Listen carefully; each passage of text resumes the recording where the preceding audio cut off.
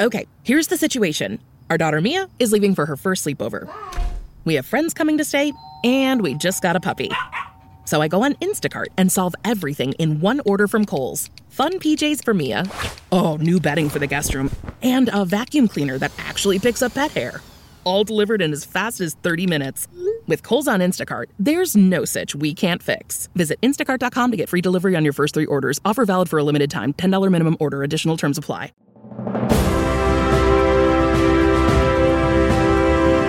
Hold your ears, folks. It's showtime. People pay good money to see this movie.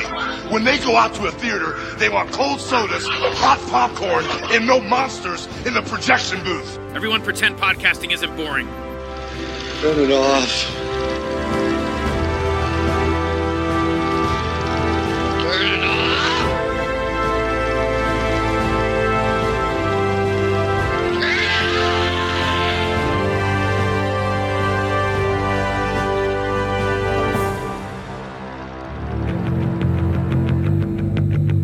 Mickey Rourke and Tupac Shakur star in Bullet. After 8 years in prison, he's back on the streets. I robbed the old man's liquor store. All Bullet did was drive the car. Welcome to the free world, man. And a bitter rivalry. He just robbed 2 of my best customers. Stuck my man Flacco in the eye. I took off with my product and my cash. Is set to reignite. Bullet is mine. Tank was coming after you. I think we got a dead one over here. He's as blue as Elvis.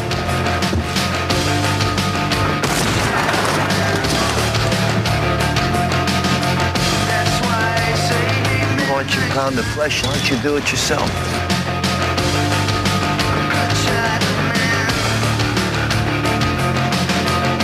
I've been waiting for a long time.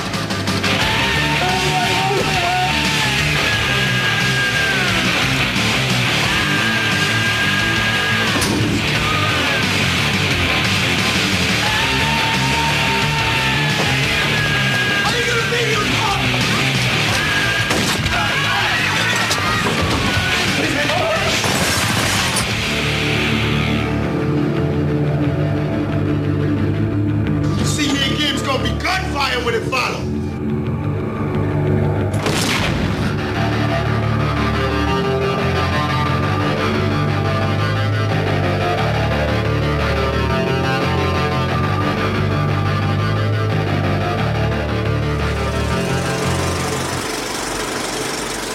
Welcome to the Projection Booth. I'm your host, Mike White. Joining me once again is Father Malone. Oh, my drawing hand! Also back in the booth is Mr. Costachio. Since when do you become my proctologist or something? Our first month of requests wraps up with one from our mutual friend, Andy Hendrickson. It's Julian Temple's Bullet from 1996. The film stars Mickey Rourke as the titular Bullet, or Butch, an ex-con back on the streets and reunited with his dysfunctional family. Or is this movie really about Bullet's brother Ruby, played by Adrien Brody? We'll be discussing that as well as spoilers as we go along, so if you don't want anything ruined, turn off the podcast, come back after you've seen the movie. It's available on archive.org. We will still be here. So, Father Malone, I have a feeling that this might have been a first-time watch for you and Chris. Shockingly correct, Mike. Wait a second. Whoa, now. Chris, you a big Bullet fan? Holy cow! Yeah, totally. Yeah, first time watch here, baby. Somehow avoided this movie all these years. No, not somehow. I definitely avoided this movie for all these years. Mid-90s, Mickey Rourke is not my favorite, and this type of straight-to-video thing just makes me sad when I know he's in it. So, yes, I'm glad I have watched it, as a completist, but it's staggering to me that Julian Temple directed this movie. I'll just say that. I concur, and yeah, we'll definitely get into that. Chris, what were your thoughts on watching Bullet for the first time, or had you already seen this? Do you have like a tattoo of Tank on your chest that I'm unaware of? I have a Tupac Shakur tattoo, actually. He's the best part of this movie. I'm kidding. He's barely even in this movie. having done all these Mickey Rourke movies over on the Culture Cast, I think I can say at this point, like, Mickey Rourke is a weird actor. And this movie is just another weird ass movie that exists that Mickey Rourke just kind of being weird in. Like, help me out here. I'm not going to say what is the appeal of Mickey Rourke, but is this supposed to be serious? Because it just is like borderline. Like it's almost like a Tommy Wiseau thing. I don't know how else to describe it. He's so aloof and strange. I mean, the proctologist line feels like it's straight out of The Room. Like, I think you're latent homosexual. Like, what the fuck? Like, what the fuck is this? I get that they're having this whole weird familial conversation, but this is such a weird mishmash of things that doesn't really work. And oh, by the way, Ted Levine's the best part of the movie. So, there you go.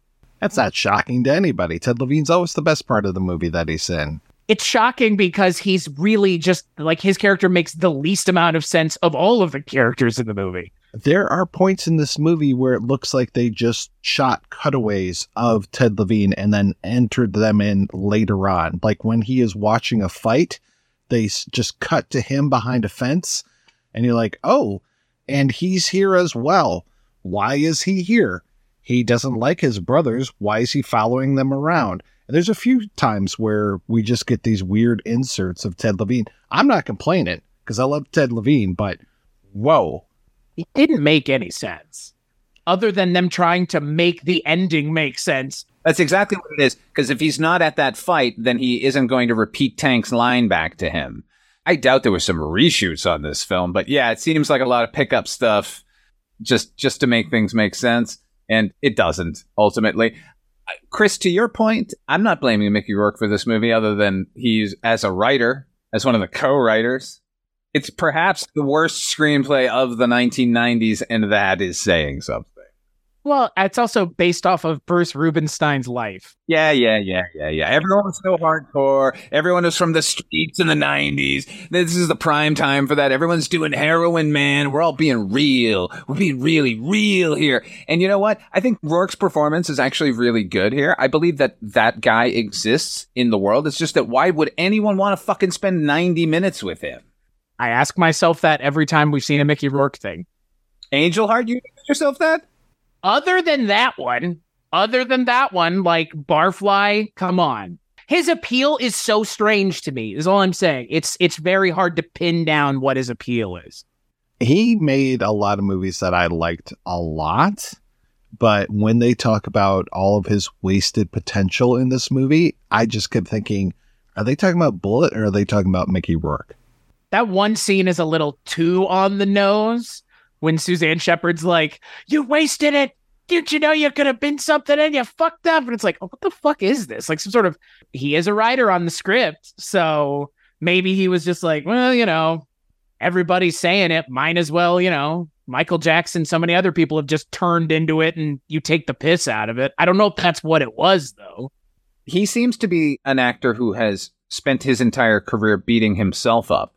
So it would stand to reason that in 1996, after Marlboro Man, which he acknowledges Harley Davidson and the Marlboro Man is his lowest point, and like he felt broken after, that's when he got back into boxing. So this is like one of these movies kind of while he's boxing. He hasn't gone too far. He hasn't smashed his face too quite to the point where he'll get here. Though he gets the shit kicked out of him in this movie and wears all these prostheses later on. And I was like, oh, man, you don't look nearly as ugly as you look now. He could not have predicted where his face was going. He just thought, oh, we'll just have some bruises on here because that's what I usually have when I'm concussed. Though there's a couple shots in here where he looks like his character from Sin City. 100%. Yeah. Yes. Thank you. It's really towards the end of the movie once the movie decides, hey, it's time to wrap it up. which is, you know, I mean, again, one of the things that this movie has that it's just like the third act just fell apart, but I'm not sure the first and second act really brought it, but he looks like Marv from Sin City at the end, like straight. I mean, his one eye is completely closed by the time Tupac shows up for the third time in the movie to do something. His right eye is fucked up and Temple keeps shooting him from the right. And I'm like, shoot him from the left so that way you can actually see the working eye because he's emoting with his eyes. And instead, I'm missing his acting when he's got the one eye completely covered and you just see like a sliver of nose in his mouth, but I'm not seeing the look in his eyes. But this is putting me into a very difficult situation, this particular episode, because it's a request. Thank you, Andy Hendrickson, for being a loyal Patreon donor. And also, we've got an interview with the writer of the film, Bruce Rubenstein, later on in this episode. Bruce was super generous with his time, and yet I have a hard time with this movie. And I think he knows, and he definitely agrees that the direction isn't there. I don't know if it's all on the direction. I don't think that it is, because there's a lot of times where I'm watching this movie. Remember, audience, this is 1996 that this is coming out. This is 2 years post Pulp Fiction. And this is feeling very much, and I don't understand how Temple is doing this. This feels like this is my first movie I made post-college, and I was a huge Tarantino fan. This is like sub, Truth or Consequences, New Mexico, sub The Usual Suspects, sub Loving a 45. I mean, sub all of these movies. I'm surprised that when they shoot guns that they aren't holding them sideways. It's the only thing missing from the 90s-ness of it. And yeah, just the bottom of the barrel of all of those movies. The impact Tarantino had when Pulp Fiction, it was unbelievable, whether or not you like him. But it seemed in the independent world in particular, anytime anyone just said the words gun or heroin or crime or whatever, they're like, yeah, go ahead and do it, because that's all we're about. And this was just like, I appreciate that the guy was so generous with his time, but this script is really, really bad. There is no plot here at all, right? There's a story going on, but it's just meandering and dumb, and all these characters are just behaving badly because they think that's somehow edgy. Like, that's what it felt like. It felt like this is the edgiest thing you're going to see ever. And no, it's just the lamest. It kind of reminds me of if someone tried to cast Mickey Rourke as James Gandolfini in The Sopranos. It has that feel to it. It really does. If you sit with it, it has like that weird familial thing that The Sopranos really mines in the first season. And this whole movie is it's really only about his family. I mean, we've kind of alluded to it. The whole Tupac thing, it feels so tacked on that to put Tupac on the poster is just to capitalize on the fact that Tupac is fucking massive in 1996. But it's about Mickey Rourke and his family, which reminds me so much of those early seasons of The Sopranos when Tony is talking to his mom all the time. And then you have Suzanne Shepard in this movie, who plays, I guess she would be Tony Soprano's mother-in-law in The Sopranos. And she's doing kind of this, worried mother thing in this movie. And she's pretty even-keeled here compared to the character she plays in The Sopranos. But it does feel just like a lesser version of that. Because, again, the problem is Mickey Rourke's character of Bullet is not charismatic the way Tony Soprano is at all. Like, Tony Soprano is still a charismatic character. Bullet's just off-putting, but intentionally off-putting. What kind of people are these? He's not Jewish. Do you know how these people live? You don't know where he is? I kept waiting for her to say that about Lester or somebody. She plays Italian and Jewish very well, because in The Sopranos, she's Italian. And yeah, Goodfellas, she's Jewish, right? Yeah. Just the good half. Lainie Kazan is every ethnicity. Like, you just stick her in anywhere. She could have been in this as the mom, or the Italian guy's, or the Irish guy's mom. Oh, boy. Hey, we haven't spoken anything about the fantastic work Donnie Wahlberg was doing as Big Balls.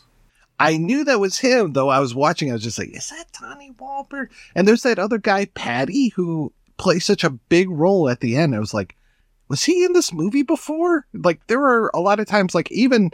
So eventually we'll get to talking about the movie, but the white kids at the beginning that he gets out of prison, and I'm not sure if he's getting out of Fishkill or Sing Sing. Sing Sing's too close for it to be Sing Sing, so I think it's Fishkill because they go past the marker that says 68 miles to New York.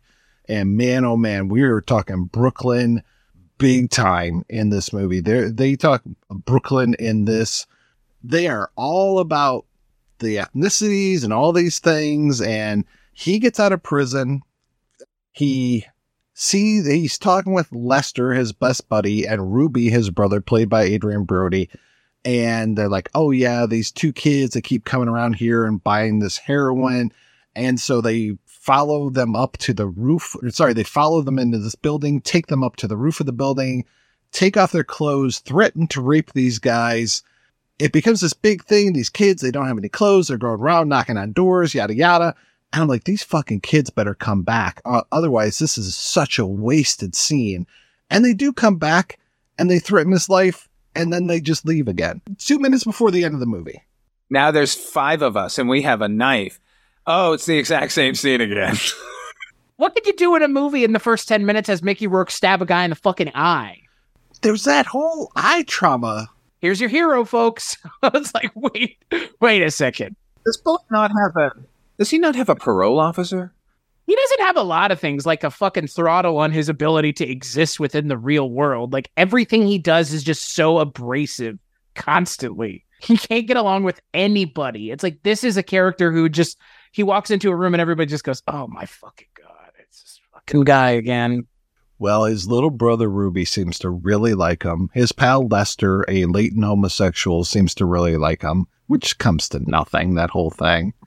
They have a scene to, like, course correct that with him fucking 2 girls at once. Like, just in case you thought I was a homosexual. I am not, audience. That's why I said The Room. Cross-cutting the fucking with all of these, like, gangster types coming, wannabe gangsters coming to get Bullet. And we're cross-cutting with the guy fucking these 2 women. And I keep hearing this, like, noise in that scene. And I'm like, did they turn the gas on? Is there going to be an explosion in this scene? I'm not sure what's happening. It's called, they picked the most obnoxious song to have in the club, which is, I like to move it, move it. Almost as good as the Right Said Fred earlier, which I guess is a gay signifier. So count me as queer because I love that song. Who the hell don't? That's why I said it reminded me a little bit of The Room, because all of a sudden there's just these like vestigial plot lines that go nowhere. Like, oh, you're going to be sucking all these black dicks in prison. Like, where are you getting this information from, dude? Like, chill out, Mickey Rourke. Like, your armchair psychology is, again, that's what I said, kind of reminds me of The Sopranos, because there's some of that in The Sopranos, but it's actually done well. Well, you're bringing up The Room, and the scene that I was just talking about on the roof is totally when Denny's getting roughed up by the drug dealer. That's, again, kind of what I was saying. Like, there's just some stuff that reminds me of The Room unintentionally. And Mickey Rourke kind of looking, again, like with the prosthetics, he looks Tommy Wiseau-esque. I mean, Mickey Rourke with short hair. I mean, we're going to be talking about Marlboro Man and Harley Davidson, or whichever combination is the correct one to say it. I like Mickey Rourke with that really short hair. I think he looks good with really short hair. I agree, though he covers it up with that stupid hat through almost all of it. He looks like Mushmouth from the Cosby Kids. As if the character isn't off-putting enough, he just kind of hides as well. And he wrote this movie. Why didn't he just write it about the little brother and have his character show up and be this malevolent force? Like, you're right, Chris. This is a movie about that family. And every time they're around the family, I kind of like it. In fact, the scene between Bullet and his mom, where he's like, telling her how much he loves her, like, I thought that was a great scene. It's the only sort of true scene in the movie. There's that whole running thread of Lewis being the Vietnam veteran, and I'm sorry to say it, the crazy Vietnam veteran, the stereotype that we had for veterans for a long time, just playing right into that. And apparently he's got the whole house wired for sound. But at the same time, that comes to naught.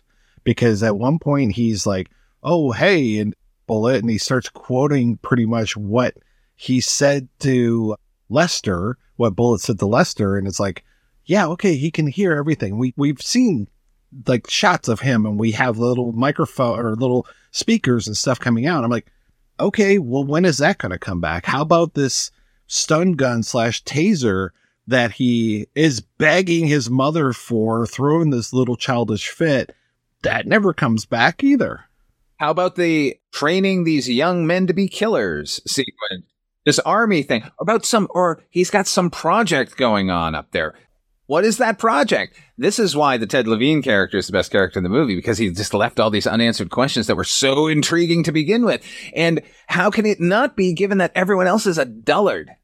If you just sit and think about it, it doesn't even make any sense. Like, none of what he adds to the movie makes a whole lot of sense in terms of, like, other than, again, he plays the Mark Wahlberg character in The Departed, where he just shows up in the last 10 seconds of the movie and Deus Ex fixes everything, and we go, okay, it's fine, I guess.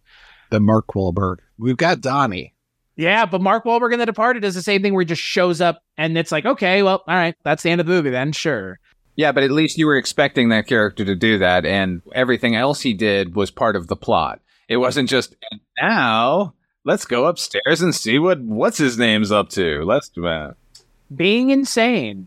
We'll have Lewis do a Tom Cruise from Mission Impossible and just slide down that rope and slit Tupac's throat. Spoilers, glad I said that. When you look at the trajectory of Rourke, at this point, like you mentioned, Harley Davidson and the Marlboro Man was 91. We talked about him a lot when we covered White Sands a few years ago, which I really like. You get this movie called FTW, which is also known as The Last Ride, not to be confused with The Last Outlaw, which was his previous film. And FTW is almost like this stepping stone for him because, one, he plays an ex-con, and two, it's all about rodeo, which White Sands is also about. And that movie also has John Enos III, who must have been a big old pal. That's the guy that plays Lester in this, who, again, what a wasted character. He just is there for almost the entire movie. He just comes in, starts looking at himself in the mirror. He's such a one-note character. Like everyone. It's wasted potential here because there's some good performers on display doing some interesting things. Not all of them are great. Oh my God. Every minor character seems to be like a buddy or a friend or a boxing aficionado. Just or Peter Dinklage. Peter Dinklage on best actor in the movie, and he's just in there for one 30-second scene. Hanging out at the hellhole.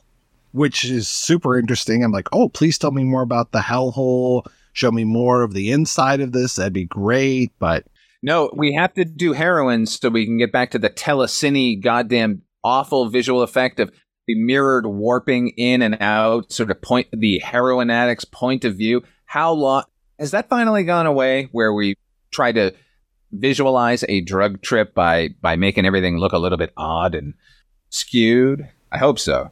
I wish I could say that it has, but I think that doing drugs in movies has kind of gone away quite a bit. Julian Temple had no right to make this movie, and he should have done it so much better. I mean, I've seen Earth Girls Are Easy multiple times. Much better movie. Really put together very well. His music videos, very put together very well. This movie, like I said, it just feels so amateur hour. Earth Girls Are Easy is great. I think Father Malone, Heather, and I covered that on my show a couple years ago. I mean, again, if they had just focused on the stuff with Mickey Rourke and his family, I think there's actually a movie there. And again, Bruce Rubenstein, if this is based off of his life, which he talks about in the behind-the-scenes stuff, then I don't think he was getting into fights with one-eyed Tupac Shakur or his analog in Brooklyn. What this movie wants to be about, really, is the older brother is a fuck-up, and he's influencing his good younger brother and taking him down a dark path. Just tell that story. We're all bored. All of these actors can tell that story and to move us, instead of just engaging in all of the bullshit 90s shoot-'em-up nonsense that they thought made their movie better. Or try and get it made as a serious film and couldn't. They were like, oh, nope, we got to drug it up. I doubt that. Well, the action in the movie, the action scenes are prolonged nonsense. And when they have these shootout in this diner 4 feet from one another and they're missing with Uzis, it's just not the most kinetically directed scene either. Julian does many things, but evidently action director is not one of them. Yeah, it's and you look, the climax of the movie is essentially similar, where it's just like one character standing with another character pointing a gun at him. I mean, there's nothing. There's one scene that's kind of actiony, and that's with the kind of the bare knuckle boxing, which is fine. But again, knowing what we know about Mickey Rourke's actual life, it feels just kind of strange. He's like, hey, I want to have a bare knuckle boxing part in this movie. They're like, All right, Mickey Rourke, music supervisor and written by and main actor in this movie. Mickey Rourke must really like Barry White. I love Barry White. I grew up on Barry White music, and by the end of this movie, I was just like, you got to be fucking kidding me. You're playing Barry White again? And it's only like 2 songs that they just keep going back to, if that. It's that's the heroin music. When he's doing heroin, it's Barry White for whatever reason. That's what I think of when I think of heroin, is Barry White.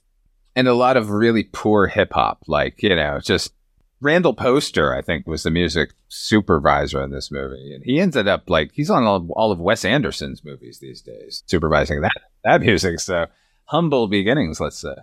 And I also feel that this is a little bit of a prequel to Iron Man 2, but instead of a Boyd in the prison, he has his rat, Tony Curtis, which I was so glad that Tony is the one that really gets the last laugh in this movie. Just like The Departed with the rat walking around at the end. No, it's Anton's rat, Chekhov's rat. If you scene, you better pay it off in the final one. Yeah, just like those white boys. It's like, what? Really?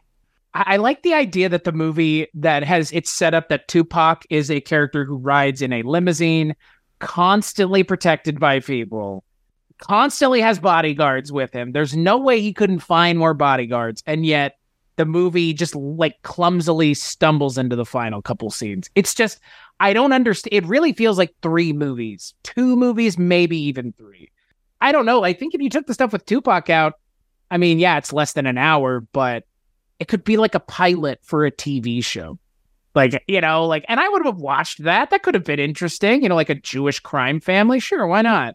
The scenes with the family remind me a lot of dinner scenes from Saturday Night Fever. The sons can't do anything right by the dad, except for the one son who's the good son. But then you have this dinner scene, and Adrian Brody is more fucked up than anybody else in here, where he's just so high on heroin and basically making fun of his dad. I'm like, you're not going to say anything to this son? He does a little bit, but not nearly as much as Bullet, where he's just like, you fucked up all those baseball scholarships, you weak. He just makes fun of Adrian Brody, calling him Salvatore Dali, which is ironic because he plays Salvador Dali in, Midnight in Paris, right? That's not the porn film. That's the Woody Allen film. One Night in Paris, Mike. Not to be confused with the Joni Lar China sex tape, One Night in China. So you're welcome for everybody else. Adrian Brody's a weird actor. Yeah, I've never been a big fan of his. There's very few things that I can tolerate him in, because I first saw him in Summer of Sam, and I still just have a visceral reaction thinking about that movie. But you're going to say you saw him on SNL with a Rasta wig, getting himself banned. He's one of the few people that's gotten banned from SNL because it went off script and just... It's my understanding that was not off script, by the way. That they know about that, and that his ban is not actually a ban, but it's sort of gone into the public that, because people complained about it, but... Yeah, man, Jamaica, man, Rastafari, you got the whole family in the house, A patois is a patois, but Adrian Brody doing it. I mean, look, I always thought somebody made him do it, because there's no way somebody who's an actor would do something that unself-aware, but Adrian Brody, I've never understood what his deal is, I guess, because I kind of find him to be overacting in this movie, a lot. He just has these soliloquies is what it feels like, and he just starts pontificating it's a little much, because it's every time he opens his mouth. Yeah, but that's a problem with the script, because I think you might specifically be talking about the scene in the women's bathroom at the club where he's gone in and painted something and now tells them his philosophy. Out of nowhere, this vignette shows up. Because of Adrian Brody, I realized just how great an actor Mickey Rourke is, because he continued non-flinching, playing dead, while Adrian Brody basically drooled all over him in that final sequence where he's just like, oh, I love you. And he's just kissing him, and his open mouth, just dragging his open mouth up and down Mickey Rourke's face. Oh my God. Mickey Rourke deserved an Oscar. I mean, that's what this feels like, Mickey Rourke trying to get an Oscar. It's this is a serious moment of the year. Mickey Rourke. No, I disagree with that. I think Mickey wanted to be the fucked up person that he was and wanted to show the world exactly what he thought of them at that time. If anything was coming out of this movie as far as a signal by Mickey Rourke, it wasn't give me an award. It was look at what you did to me. I have a very serious question about this movie. There's 2 times in here where Rourke's character is doing heroin and he sees this African-American guy in his dreams and his fantasies, his recollections, because we get some memories of prison. Of course, we get more Barry White music, that visual effect that you were talking about, which was very not good. Who the hell is that black guy? Because it's not Tupac. That's a very good question. You know what I'm talking about, right? Yeah, I just kept saying, who is this guy? Is he going to come back later? Like, I have no idea. I'm guessing that he took Tupac's eye. So I was like, oh, well, there's history between these guys. But then who's this other dude? By this point in the movie, I think all of us had so many, I hope that's going to pay off, stacked up, and that some just started falling out, like, who's the guy in the hallucination? Because there's so many other bigger problems going on. You mean the guy dressed like Gilligan for whatever reason? He's dressed in a red sweater and a bucket hat. Yeah. Meanwhile, Tupac looks like he's Slick Rick with the eye patch and the Kangol and stuff. I was just like, la-di-da-di, we like to party. Tupac in this, like, I love Tupac's music, but he's just given short shrift in this movie. Just say like the most horseshit, stereotypical thug gangster things, and I'll throw the N-word in there a couple times. Because Mickey Rourke saying the N-word, I'm sorry, him saying the N-word never gets old. It feels so just, I'm not saying he enjoys it, but he makes it seem effortless. Let's put it that way. Oh, don't level that at Mickey Rourke. He's so good at portraying these kinds of characters that I believe that, like, whatever rage he has, because that's the whole thing, it's rage against these two people. I don't think it actually matters that Tupac's black. I think he just is saying that to Tupac to get a rise out of him. But every time he says it, he's just like, that like grunty thing he does. He's calling the one guy Mexican or Latino slur, but then he ends up trying to have sex with the Latina woman. And I'm just like, okay, so he doesn't have necessarily something against Latinos. And I mean, she's just amazing. And then we get to find out that his dick doesn't work. So there's that. He's got a lot going on. He should be in prison. That was the best place for him.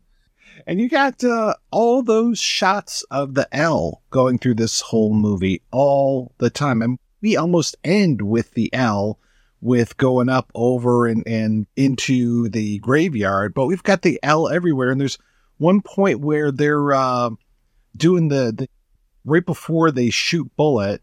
And the way that the L just keeps going by and keeps going by, and the lights from it, it looks almost like a lightning storm going on. I was like, well, that's kind of a cool thing, but you've been showing us the L through the other 90 minutes of this movie so much that by now I'm just sick of it.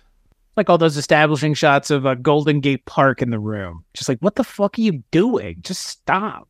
Well, it's like, I mean, that scene in the club, I can't believe how long that scene takes for them to just get across from one side of the club to the other. Jesus.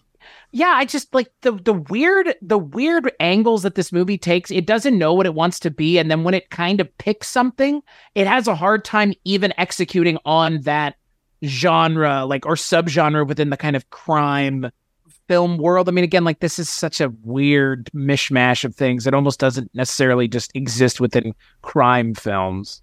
And by the way, the only reason why I was focusing so much on those white kids earlier was just because I started this movie like 3 times and I kept turning it off. And so I'm very familiar with the beginning of this movie. Why'd you keep turning it off? Because I didn't like it. I couldn't stand this fucking movie. I was just like, oh man, I can't take this. I mean, it's that bullshit dialogue that they're doing. Like you said, it's just sub-basement, oh, I want this guy. You bring him to me. I'm going to be here. Just like what generic gangster speak 101 is what all of these guys are speaking. You know what happened to him? You want to talk about this old man? Well, you know what? He took the rap from me. Well, you were still in your fucking diapers. This guy was doing a 9-year stint upstate at the prison. You need to show him some fucking respect. I'm like, okay. Who are you, Patty? Why are you in this movie? What happened with this 9 years? Okay. What is your relationship like with Bullet since he took the fall for you? Who are you, Patty? Meet him once before, and he has like one conversation, and I only recognize because he called him Patty, and I went, Mickey Rourke, you ought to know better. It's like another thing that the movie just adds and doesn't do anything with. And it's like, it's so content to add more things, but not to think about whether or not they work. And to your point about the dialogue, it's like in the Call of Duty video games with the like overly military dialogue. It's like, guys, they don't always talk this way all the time. 4 clicks, exfil, it's like, shut the fuck up. Like, cool it. It's not this intense all the time. It just makes everybody seem like everything is super intense and it's super hype. It kind of, I would say it feels like a John Woo movie, but it's not good enough to even be considered a Better Tomorrow. But it's trying to be that level of like melodrama. It really is attempting to be this like really sad. I mean, again, if you're not thinking about the subtext, like you mentioned, Father Malone, about Mickey Rourke taking to task his detractors. I mean, they have a moment where he says, you could have been a contender. Come on, guys. And he's being compared to Marlon Brando all the time. He's punching a shitload of mirrors like he did in Angel Heart. Like, to your point, Father Malone, like there is a lot of weird subtext shit in this movie, like obviously intentionally because Mickey Rourke's name is on it.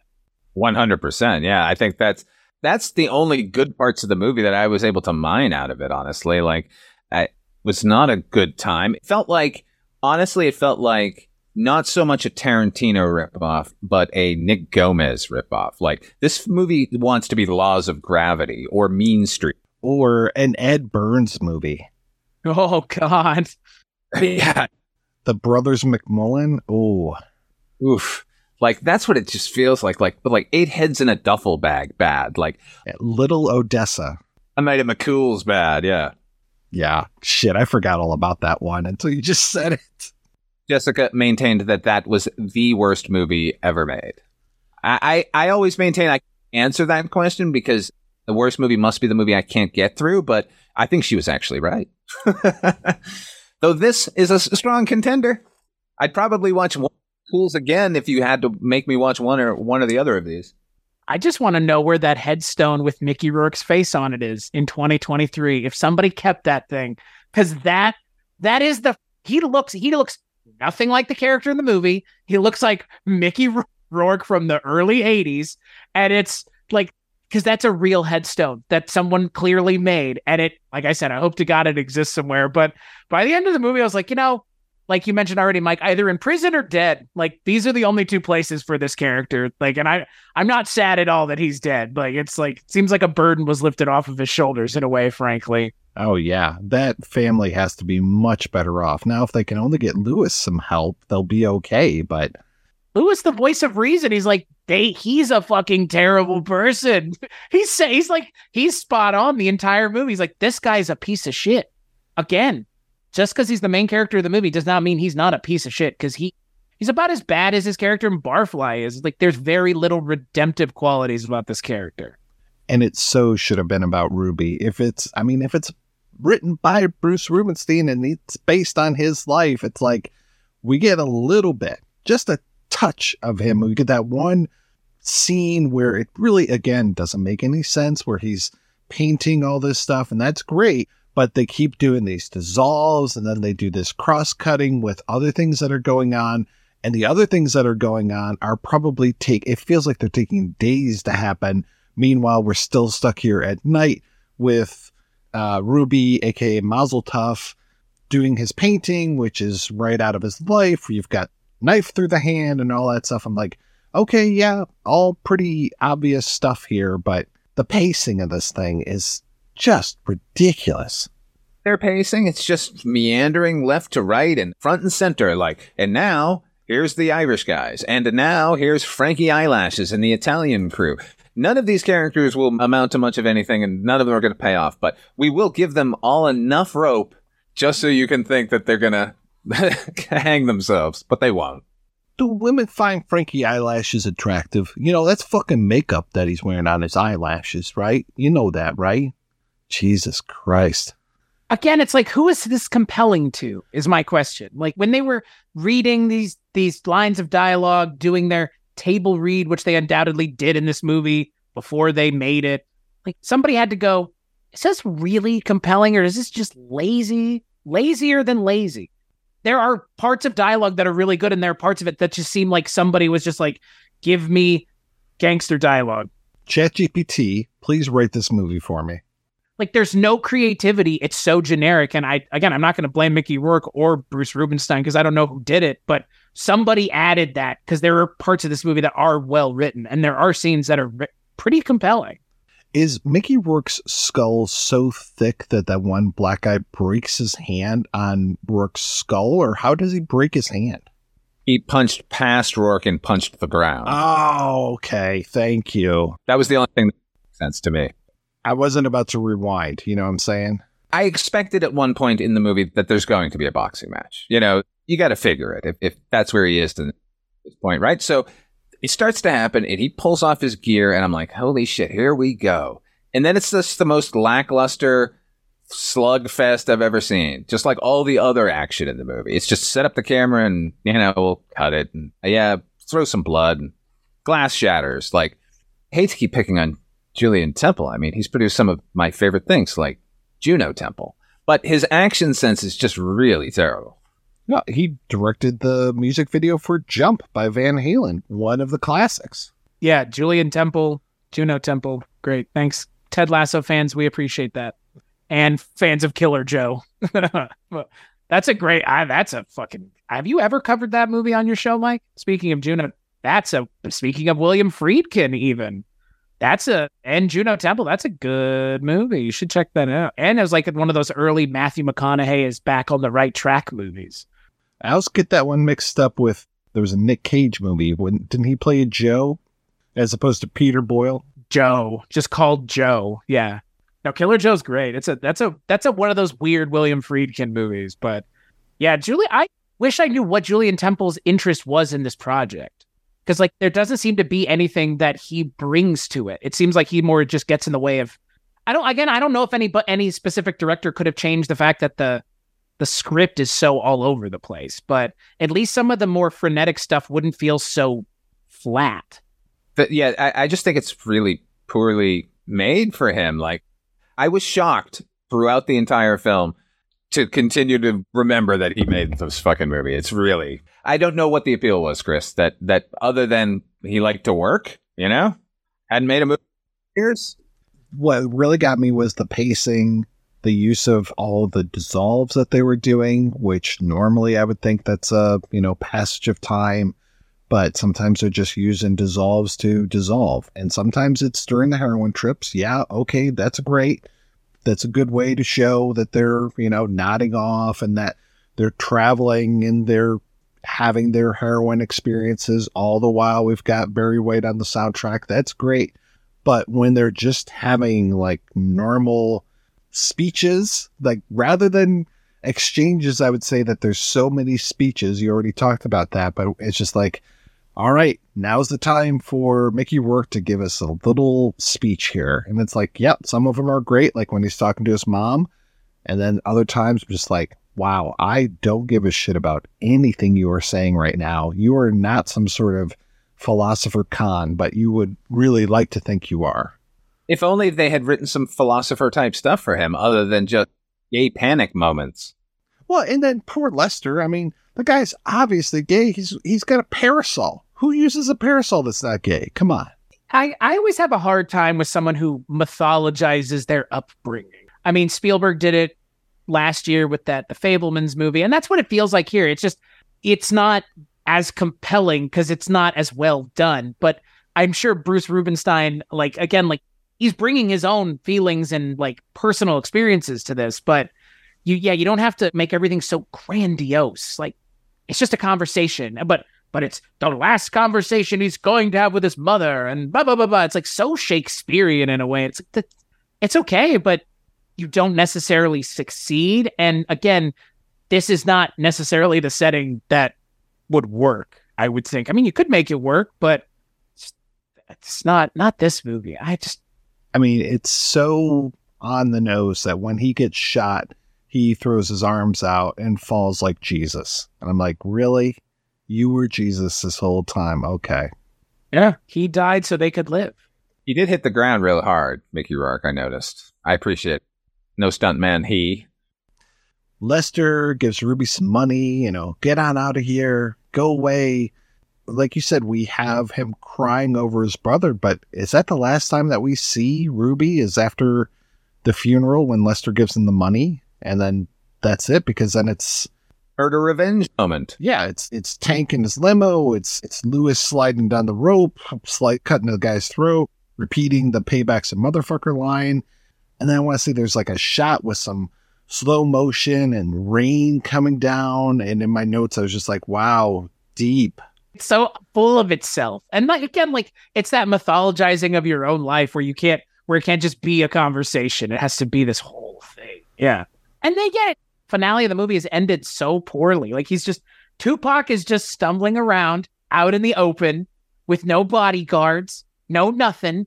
And I guess you don't expect that Ted Levine's just going to drop out of the fucking sky and kill you. So fair, but it does happen apparently because that's what happens to Tupac. And I rewound it 3 times. I was like, wait, that's the end of the movie? That's it? Fuck. This is abrupt. This is like an Indian movie, how abrupt it is. Tupac walks up to unlock his club so he can go in. Was the rope already there? Because I might have looked away or something because he's standing there and I saw the rope and I went, why is he not wondering what that rope is? Is that a cable? Is that a power cable? What is that? Come on, man. And you think he would be paying a little bit more attention, maybe turn around and look around while you're fumbling for your keys, considering everyone in your crew just got murdered? Again, you just don't expect a stealth ninja Ted Levine to drop from the sky with a 12-inch knife and cut your throat. So I kind of wish that he had those night vision goggles from Silence on, right? Just to see the hand out there. Oh, that'd be great. Can I just mention again, Ted Levine, for whatever reason, and I mentioned this to y'all off recording, I've been seeing a lot of stuff with him in it, and he's just such a fun character actor. He makes that second Jurassic World movie mildly more entertaining by being just a magnificent dickhead. I mean, he just plays a dickhead so well. He's not someone I really associate with playing hero characters, given what he is known for. So, well, isn't he the whole hero of Wild Wild West? General Bloodbath McGrath with the horn. God, that is the greatest part of. I mean, I have no problem with that movie. Fucking fight me on that. That movie has some really fun, weird stuff going on. I wish I could say the same about this. I just wanted to ask, is Tupac good in anything? I have not seen him in anything else. I liked him in Poetic Justice. I thought that was kind of a nuanced performance in that movie. I don't think I've ever seen him in anything. And I kind of missed the whole Tupac train, I guess, because I kind of quit listening to a lot of music around 94. And so when he started to get popular, I remember California Likes to Party, but to me that was more of a Dre song than a Tupac song. So yeah, I'm unfamiliar with his whole oeuvre. I mostly know him as a dude that got shot. Yeah, that's the only thing I've seen him in. Like I said, I've listened to a fair amount of Tupac. I like Tupac a lot, West Coast rap. I really like it. But yeah, I mean, fine. They have Tupac in this movie, and he's more well-spoken on the behind-the-scenes stuff than he is in the movie. Obviously, he's a very well-spoken guy. I mean, he wrote a lot of stuff, and I mean, his music is really well-written. But yeah, it seems like a kind of waste turned Tupac into just kind of a thug. He could have been an actual menacing threat in the movie, and instead they just make him kind of a generic character, just like everything else. So you watched the behind-the-scenes thing as well, right? Mm-hmm. You're saying about Tupac seeming so thoughtful and well-spoken, during that interview. Same thing with Mickey Rourke during those interviews. I was like, oh, look at him go. Look at him talking and expressing himself in a normal fashion. Where was this in the part of the character? Certainly Bullet could have been more than monosyllabic. They could have given us some little lifeline to grab onto so we could like this character, because the guy talking here in the behind-the-scenes thing is intriguing, whereas Bullet just seems like a drain. Well, that's the thing. Watch stuff where it's just Mickey Rourke, and he seems like a interesting person, which is a great thing for an actor. I just can't understand the roles he picks because they're literally all over the place in a way that we talk about people like Nick Cage and other. I mean, I would even say like Bruce Willis, even like just taking all kinds of things, and just the level of success is pretty wide scale, obviously. There's that one moment where Lester gets stabbed through the hand, and I said we see that later on in the artwork, but I don't think he really talks about it.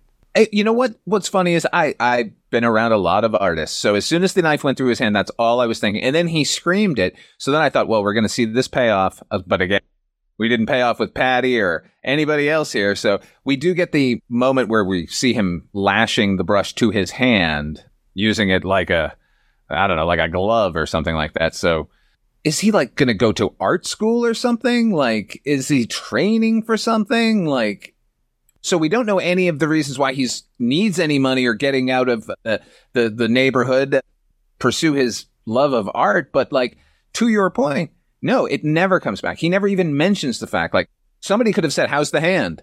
Oh, feeling a lot better. Nothing. I understand with Saturday Night Fever, which I brought up earlier. With Saturday Night Fever, you got Tony and you got his brother, and his brother's supposed to become a priest, and it's a big deal when he says that he doesn't want to become a priest, and that affects Tony, and that affects the family and all this.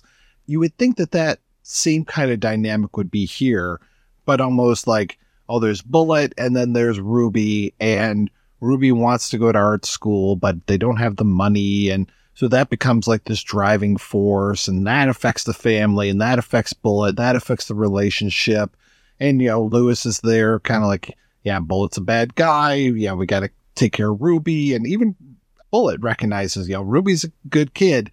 We got to do something to protect him. But there's no plan. There's no like, oh my gosh, Ruby needs $5,000 to go to art school. He's got to go to Juilliard or to wherever. Like, there's nothing. There's no plan. There's nothing there. And again, it's like you're losing who I think is a better main character.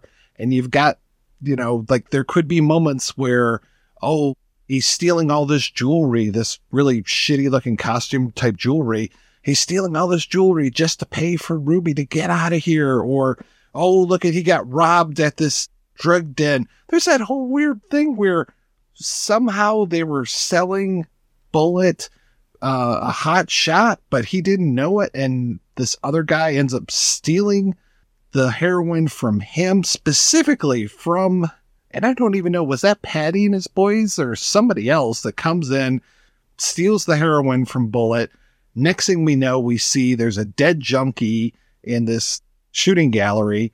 And then we determined, or I determined, I don't know, I felt like a genius by being able to connect these dots. I was like, oh, that's the guy that stole from Bullet or somehow ended up with Bullet's heroin, and now he's dead. Somehow Tank specifically set up this heroin to go to this one guy, knew that he was going to be at the shooting gallery on this day and buying this heroin and give him this package, and whoops, it was stolen. I guess he gave it to him so that they would sell it to Mickey Rourke when he came there, but I don't understand the guy who stole it. That was a random event that occurred. This movie just needed like a second or third pass, like straight up. Honestly, like that's just all it is, or like don't add things. It honestly felt like maybe it was they added things, you know. That whole thing could have been a real story. You could have made that an interesting thing. Like, oh yeah, my brother this heroin and he bought it from this dealer who hated him and the dealer poisoned it. But we don't get that. All those connecting dots are just gone. And it's like, that could have been an interesting thing. Like, oh wow, you dodged the bullet, haha, because this guy stole this heroin from you. And that really was a blessing in disguise. But I don't even think that, like, one point somebody tells Bullet that he was trying to give you a hot shot. And I don't think even like registers on his face. I'm like, what? You should have been like, whoa, I dodged death again. In that same behind the scenes featurette, they're speaking to, he's either one of the producers or the writer. I don't know. I don't remember. But he was informing us everything that I had not realized while watching the entirety of the movie. He's like, well, really, it's about the love of this brother. And like what we're talking about, like what the movie actually should have laid out for us so that we understood somewhere along the way, instead of just dropping stuff at the very end or not even really giving it to us at all.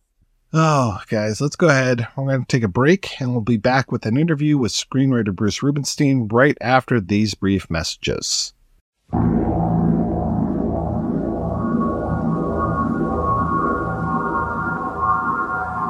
Hello, everyone. This is Malcolm McDowell. I just want to say that this is a request to listeners of the Projection Booth podcast to become patrons of the show via patreon.com, patreon.com/projection booth. That's pretty simple. I think you can do that. It's a great show, and Mike, he provides hours of great entertainment. So now it's time to give back, my little droogies. Settle down and take a listen and have a sip of the old Moloko. And then you'll be ready for a little of the old in-out, real horror show. Bye-bye. I'm Chris Cooling from Forgotten TV, and you're listening to The Projection Booth, the ultimate movie podcast. You went to school in New York, right? To Parsons? Yeah. I was born in Brooklyn, and my dad was a builder. So he used to move job sites every few years from like Brooklyn, and then we went to Queens, Laurelton, and then we settled in Long Island. I was about 9. I went to elementary, junior high, and high school in Long Island. And then my parents moved to Staten Island, and I got the fuck out. I moved to Manhattan with my friends, and I was there for about 10 years. But I've been in L.A. since 85.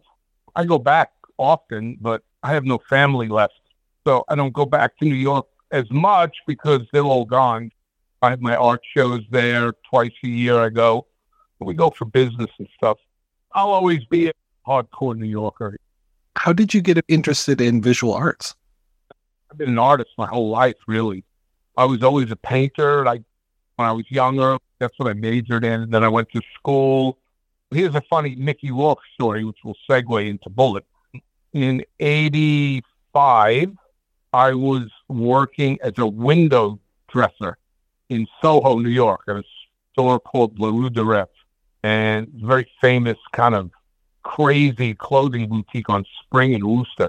And my job was to decorate the windows. I had a shop downstairs. I had an assistant, and we used to come up with these crazy concepts for the window to dress the windows. It was a great job, very creative, and I had a lot of freedom. This guy, Gil Cohn, owned the store, and he gave me a lot of freedom to build all my own stuff and design the windows. And I was there for about 3 years. And one day they were shooting Angel Heart, the movie Angel Heart. And all the trailers were parked in front of the store and all around Wooster and Green Street. They took up 5 blocks in the village.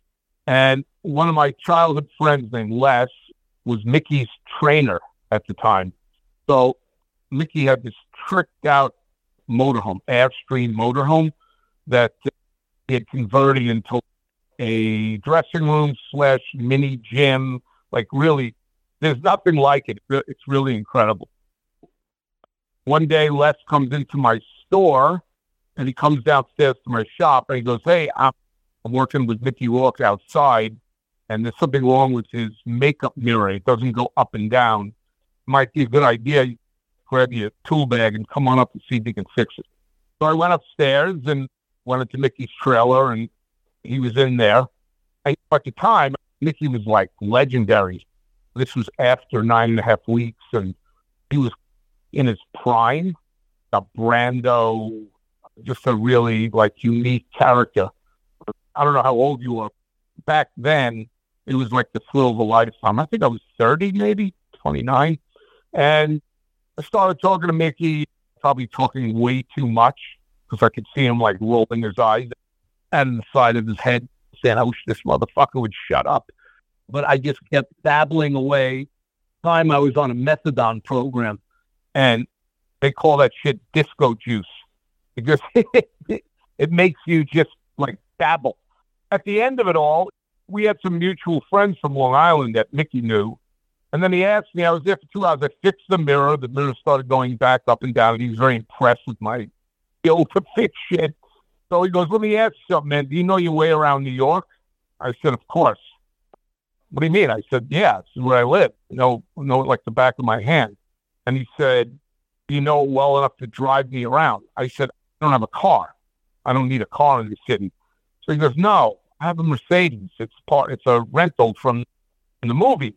And I don't like the guy I have. It's all fucking Teamsters.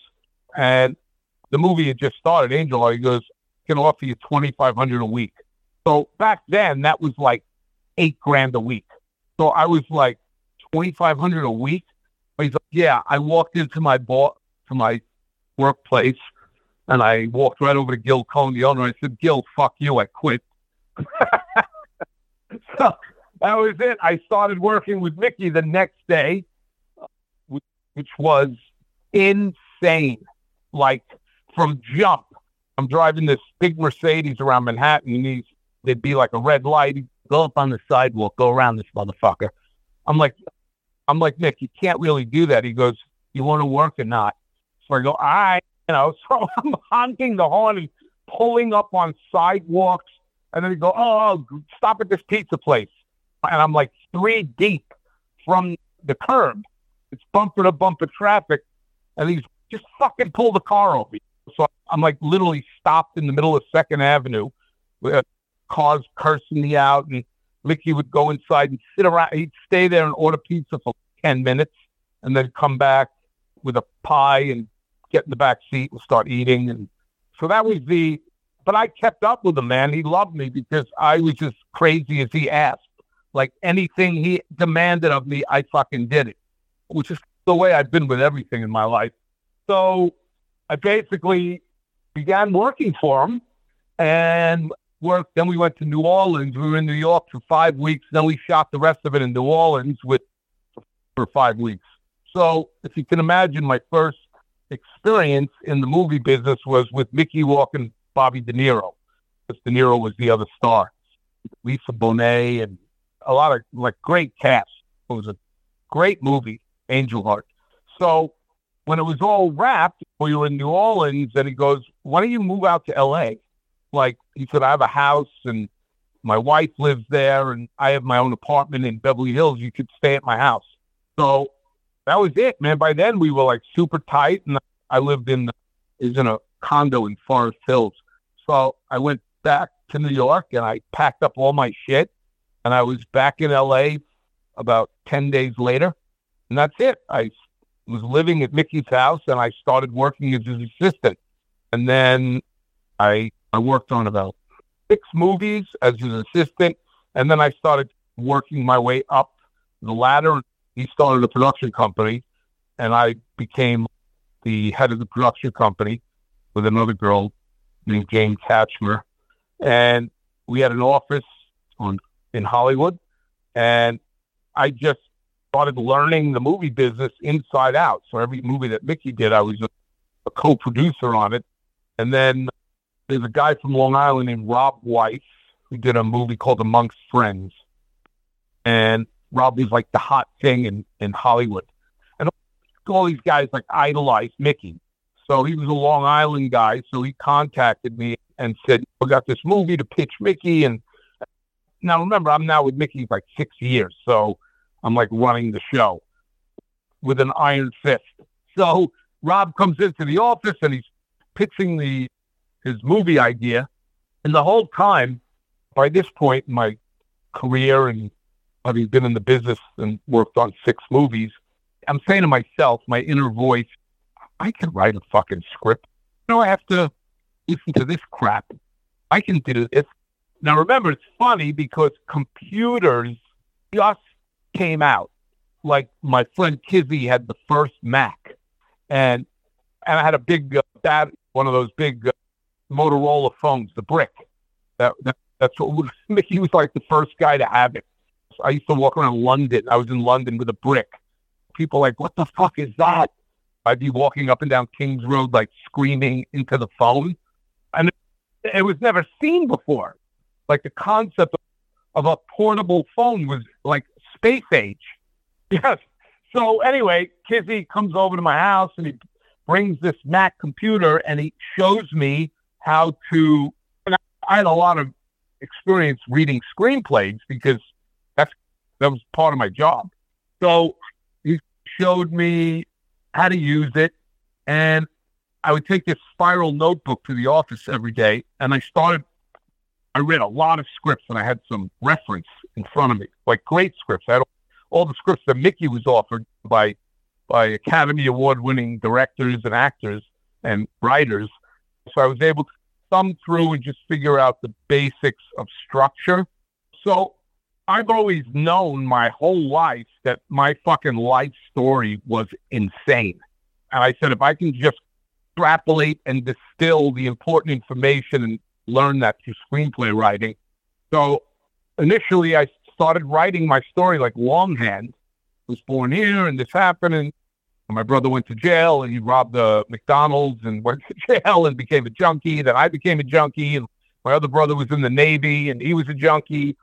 So I start writing the story, and about 4 days later, I said to Mickey, I go to the office, I go, Mick, I'm writing the story of my life. I go, would you just sit and listen to me let me read like 3 pages? Because Mickey had no patience, you know what I mean? But he loved my brother, Bullet. His name was Bart. And actually, Bart got out of prison. He was upstate New York, and he was like, he had done 5 years for armed robbery, bald, 200 pounds of muscles, covered in Betty Boop tattoos. And Mickey fell in love with him the minute he met him. Your brother's the toughest Jew I've ever met in my life. Why can't you be tough like him? I said, Mickey, one barn is enough for any family. You know? So Mickey immediately hired my brother right out of prison to be his kind of bodyguard / head crusher. Because Mickey always loved, for lack of a better word, violence. So it was the perfect pair. So we had a Rolls Royce. Mickey had a black Rolls Royce convertible. And my brother used to drive. Mickey would sit in the back, and my brother had the do-rag, and he would covered in tattoos. And back then, nobody had tattoos. It was like you were like a murderer. You looked like you were a convict if you had that many tattoos. It was unheard of. Now, every Jewish gangster / accountant that I grew up with had sleeves. They're all like tatted out head to toe. It became like popular thing, but back then it was not. Anyway, I read these pages to Mickey, and Mickey goes nuts. He goes, this is fucking great. Oh my God, I'm dying. This is hysterical. It's insane. He goes, I want to write it with you. Let's sit here and we'll do it together. Because Mickey knew my whole life story, and my brother started working with it. So we sat down for a month, and literally, and Mickey's a workaholic. When he focuses on something, he's like really into it. And he's also an amazingly gifted, he's not focused like many of these kind of geniusy actors, but he's a real poet. Are you familiar with Bukowski? Yes. From Barfly and all that. So that's the style that Mickey wrote in. And I have a lot of his original poems that he wrote on scraps of napkins when we were flying all over the world. I saved everything. He was writing all this really cool poetry. And I have it all, man. I told him I got to wait till he dies, though. He agreed. You know, I said, are you still alive? I called him the other day. I go, how the fuck are you still alive, man? It's mind-boggling. So he goes, I know. I keep going. So anyway, right, like basically a first draft, which was 140 pages, which is way too long. As a screenplay needs to be about 90. Neither one of us knew what we were doing as far as like really telling structure. That's Mickey's problem. He's not a screenwriter, so he likes to really prattle on, and that doesn't work in a screenplay. But once you get somebody that knows what they're doing, they can carve away the bullshit and find the gold. So we had this law, and the name of Bullet was Mazel Tov, Mazeltuff, tough being a play on Mazel Tov.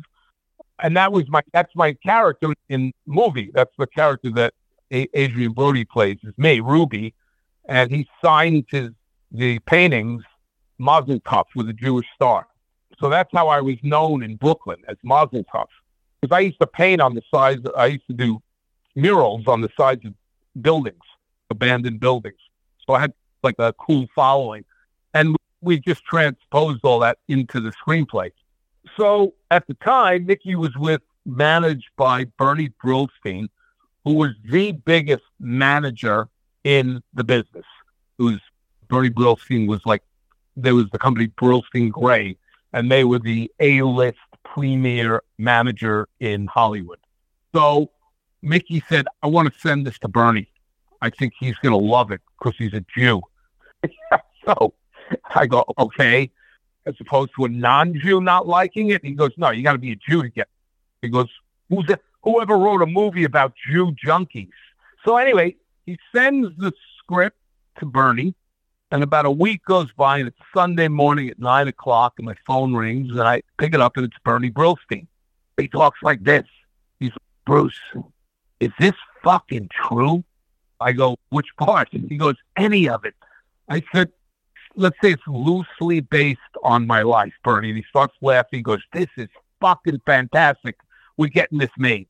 So now remember, this is the first thing I ever wrote. He goes, it's way too long, but I'm going to get a director on board immediately, and we will get this thing carved up. Now, at the time, Mickey still had a lot of juice, and you could raise enough money independently just on Mickey's name through foreign. Back then, doesn't work this way anymore because streaming just killed this part of the business. But back in the day, you get one star attached, like a guy like Mickey, and you can pre-sell your territories in France and Germany and Italy, and you can raise $6 million in 2 weeks. And then you keep a piece for domestic. Like the distributors don't want to give away domestic.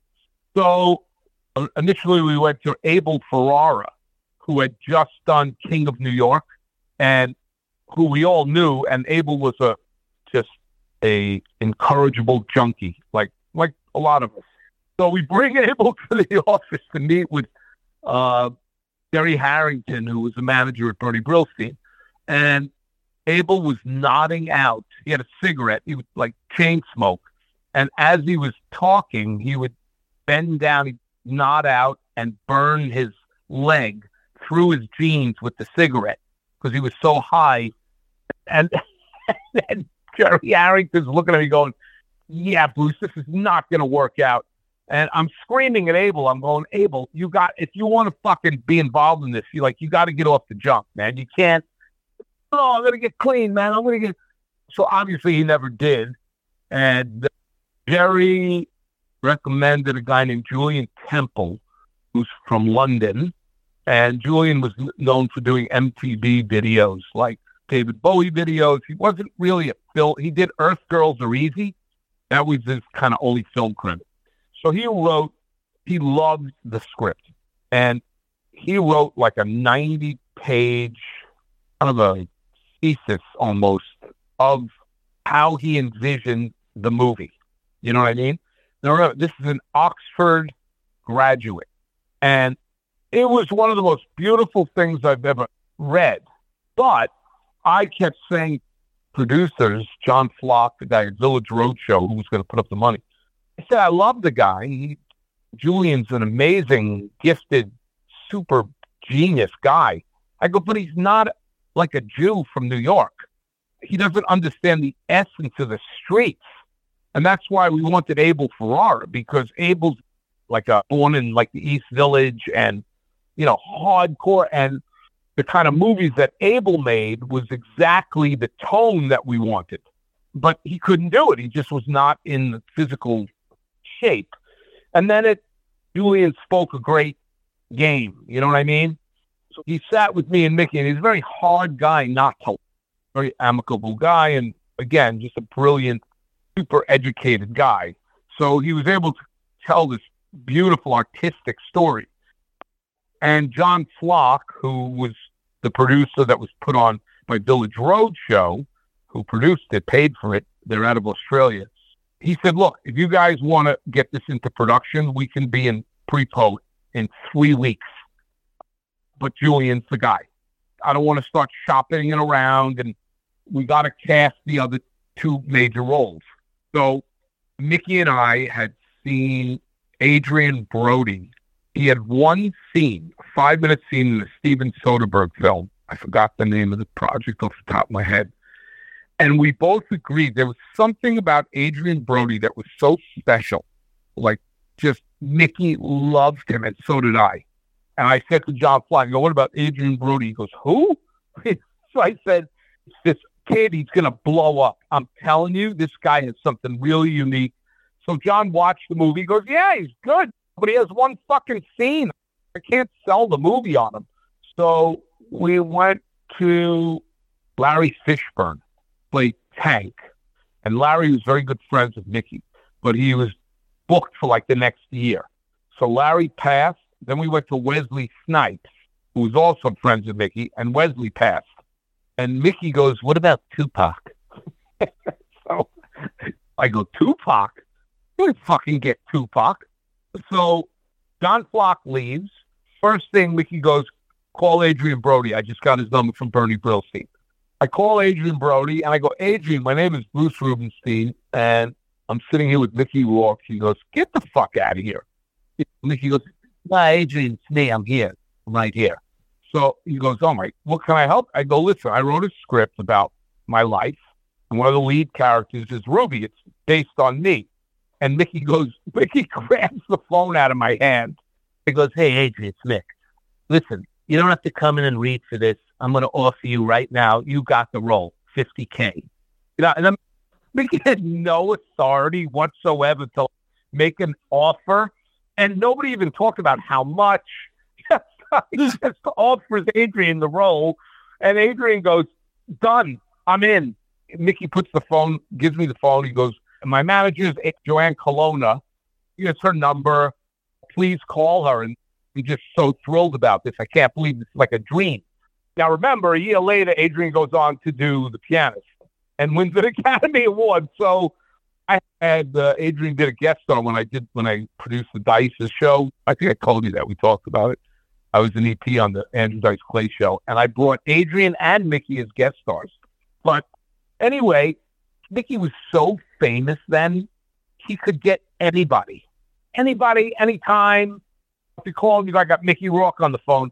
So we got Tupac's home number, and the same thing. I called Tupac. I go, hey, Pac, my name's Bruce Rubenstein. I'm sitting there with Mickey Rourke. He goes, get the fuck out of here. So I said, yeah, wrote a movie about my life, and there's a character named Tank. And again, Mickey grabs the phone. I goes, Tupac, it's Mickey. And they spoke for an hour, dying, laughing and telling fucking jokes and screaming and yelling. I go, and I'm covering my hand, the phone, and going, do not make him an offer. Do not make him an offer. So he goes, well, I don't know. Bruce is screaming about an offer. I'm not going to make it. He goes, you got the part. If you want it, you got it. I go, maybe he wants to read the script, Mickey. And Pac goes, I don't need to read the script. I'm in. And he also, this was like during Poetic Justice. Pac was blowing up. He was huge. He was becoming huge. So he hangs up. He calls John Flock. He goes, I just got Tupac Shakur, and we locked in Brody. So John was not thrilled about Brody, but he goes, with Tupac and Mickey, we're done. I'll sell the shit out of this thing. So that was it, man. We started doing production meetings, and my problem with Julian Temple, which started from Jump, was I said, look, I understand you're a visualist, Julian, but this is the first screenplay I've ever written. And, I feel like it needs somebody, a director like yourself, to come in and weave this thing together, because right now it's just reading as a bunch of vignettes, because neither Mickey nor I at that time had the ability to really just carve it and find the voice. Who are we telling the story? Whose voice? It's Ruby's story, but it's about three brothers. And I said, but there has to be like a through line. Like, you've got to have an antagonist to carry the story. Otherwise, it's because Julian just doesn't know how to do that. Everything with him was about visual style. I know you've seen the movies, so that's my critique years later. And when the first rough cut was done, I knew we were in trouble. And I called John Flock and I go, look, John, I know how to fix this. You've got to create a voiceover track. It should be Adrian Brody. And you get Brody into the studio for 2 days and just weave this whole thing together, because we have a lot of montages, and it would be fantastic for Adrian to talk about his perspective. So they shot it down, said, fuck you, we're not doing that. But that was how so we were in production, I would say we were in Brooklyn shooting the movie 3 months after I wrote it and gave it to Bernie. 3 months after I gave it to Bernie, we were literally in Brooklyn shooting. So that is a very rare thing indeed. And that was the power of Mickey back then. The behind the scenes of the making of Bullitt is the better movie and should have been a documentary, because it's almost too hard to believe the insanity of it all. And again, I don't mind. I won't mention names because I don't want to get killed. But at the time, Mickey was very friendly with John Gotti's crew and John. John loved Mickey, loved him, idolized him. Because Mickey always played that kind of guy, that tough guy, and a lot of these guys wanted to be actors. So we went to Brooklyn. We were in Bensonhurst. We started shooting, and I'm introduced to a captain of that area who's part of the crew, Gotti's crew. He calls me to the side, and he goes, yeah, Mickey told me to talk to you about doing some location scouting. I got all the places lined up. Who do I talk to about getting paid? So I'm like, I don't want to say his name. I said, excuse me. I go, no disrespect. We have a line producer. This guy, John Flock, he's 6'6", 280 pounds, a monster. And I said, I can't do that because we have a location scout. So he goes, what did you just say to me? So I go, I was shitting. This guy was a captain, okay, and a very known, very scary guy. I grew up hearing his name and reading about him, and now here I am with him, and he's telling me how we're going to shoot the movie.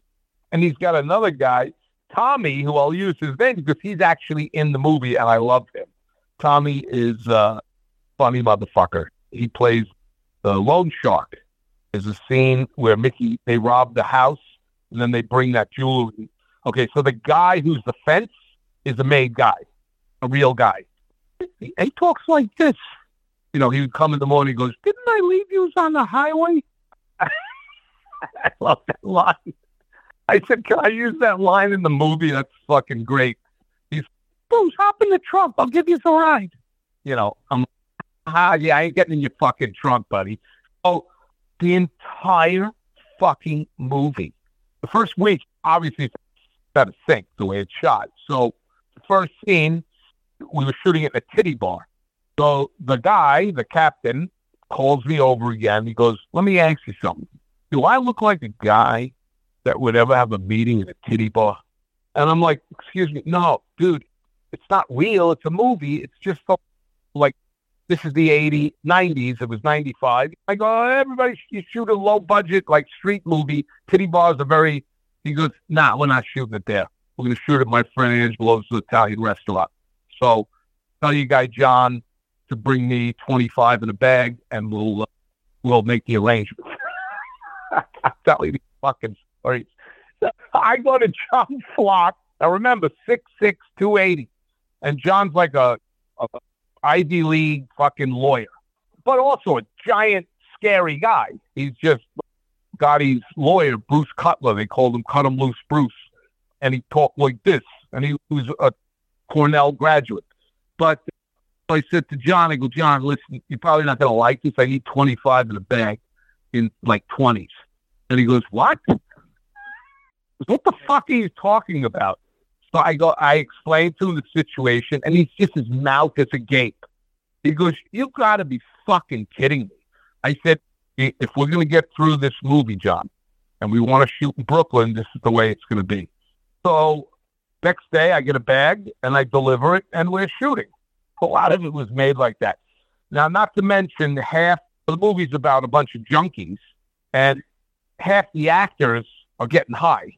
Everybody's disappearing during lunch, running on the train from Brooklyn up to Harlem, and they're copping dope and coming back, and they're nodding out on every. It's like method acting 101. The only one that didn't get high is Mickey. Mickey hated drugs. Everybody thinks he's a complete like drug addict. He fucking hated drugs. That was a stipulation that he made with me in the beginning because he knew my past. And he said, you want to work for me, man? You got to get off that shit. You got to get clean. I don't want to be around it. He'll have a drink now and then. Occasionally, as the years went on, he started dipping and dabbing, but not then. So half the crew was high on dope, heroin. And then Pac started shooting 2 weeks later, and Pac showed up. He had his whole entourage. But they were just like smoking a lot of weed. They weren't like doing hardcore shit. They thought we were all like fucking the white devil, like nuts. But I have to say this, and I've gone on record before, Tupac Shakur was the most professional, pleasant, cool guy I've ever had the pleasure of working with in the business. He came to set on time every day. Look, he had his whole crew there, and it was a little crazy, chaotic, but he knew all of his dialogue. He was polite to the director and to wardrobe, and he was just such a likable guy. And him and Mickey just became best friends. They really hit it off. When the movie wrapped, a week later, that's when Pac got shot. Not when he got killed. The first time he got shot in a recording studio where he blamed Biggie. That was a week after they wrapped. We wrapped. And Pac used to have all the jewelry.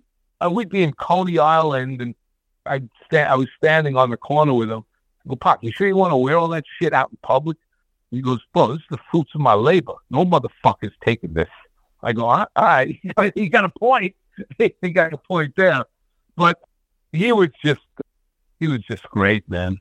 He was just a pleasure. Very professional and really just special guy. It's funny. We just had problems with everybody else, but never Tupac. He was really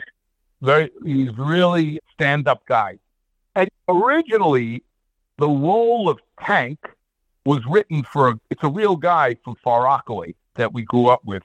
He wasn't my friend. He was a dope dealer in the projects in Redfern in Far Rockaway.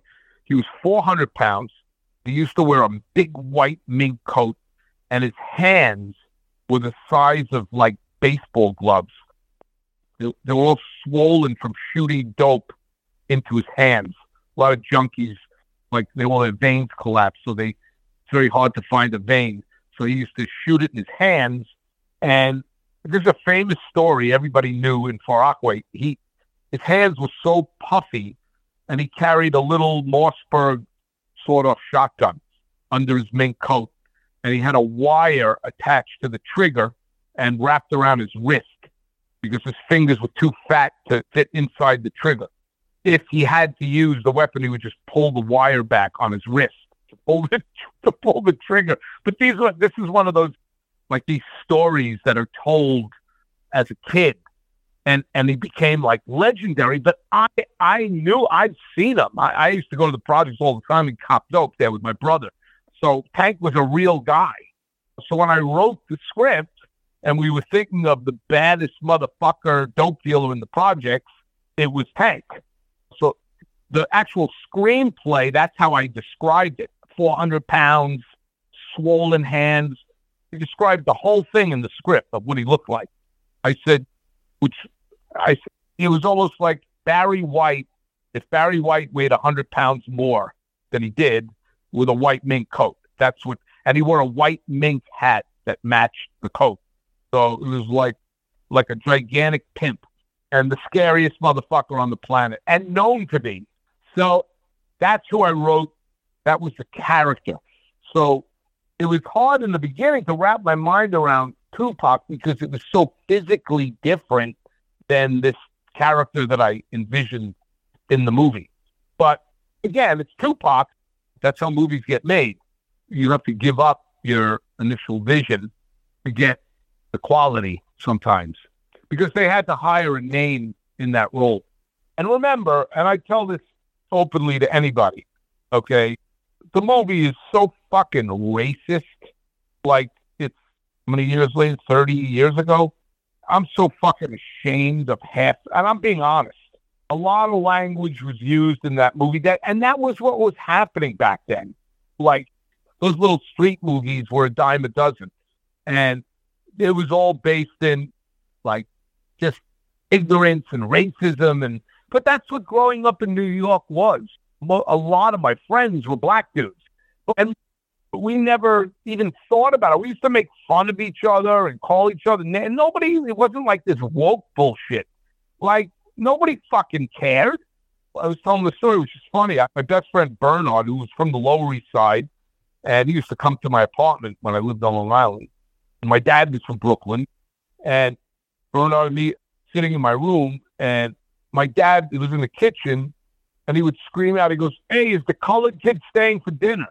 And I'm like, "Not anymore, Dad." I'm looking at Bernard, he's just shaking his head. But that's the way it was.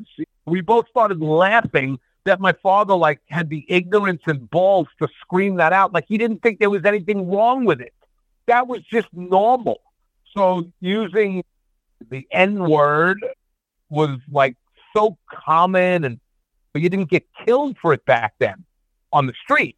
A white guy goes, like I would tell Bernard, I go, "Tell that nigga to fucking back off, man." He wouldn't say, "What'd you just say?" But you know what I mean? It was like, it was a term. And in the movie, John Enos' character, who plays Lester the Molester, these are all based in real people. Lester the Molester is a real guy, and Enos portrayed him just like a real one-dimensional, dumb Brooklyn fuck. Like, super racist, not the sharpest knife in the drawer kind of a guy. But that was the neighborhood. Those were the guys that I grew up with. A lot of really great, talented people, but there's a cliche. That's why these movies could never work today. You couldn't make Bullet today if you had Tom Cruise in the lead role. You can't get away with it anymore. It's too dark, and that the woke thing will crush it. I think Tarantino's tirades, racist tirades, were kind of the last time you're going to see any of that shit. I don't think you would get a producer would be able to find the funding for exactly that reason. That kind of overt racism, nobody's going to touch it. Even though it exists, it still exists, obviously. But back then in the 90s, that was the thing, man. Everybody was making like $6 million, like really cool, get a good star attached, and you can make anything you wanted. Like The Bad Lieutenant. Abel Ferrara did The Bad Lieutenant. Harvey Keitel, that was a fucking tour de force. That was the period. That was the period that we made Bullet. It was right then. That's why I saw that movie and I go, "Mick, we got to get Abel to do Bullet." And it sucks in retrospect. And as much as I like Julian Temple, if Abel Ferrara had done Bullet, it would have been a fucking classic. It would have been legendary, because Abel would have known exactly what to do with the characters instead of not understanding how to delve into the depth of the essence of the character and figure out what was driving him.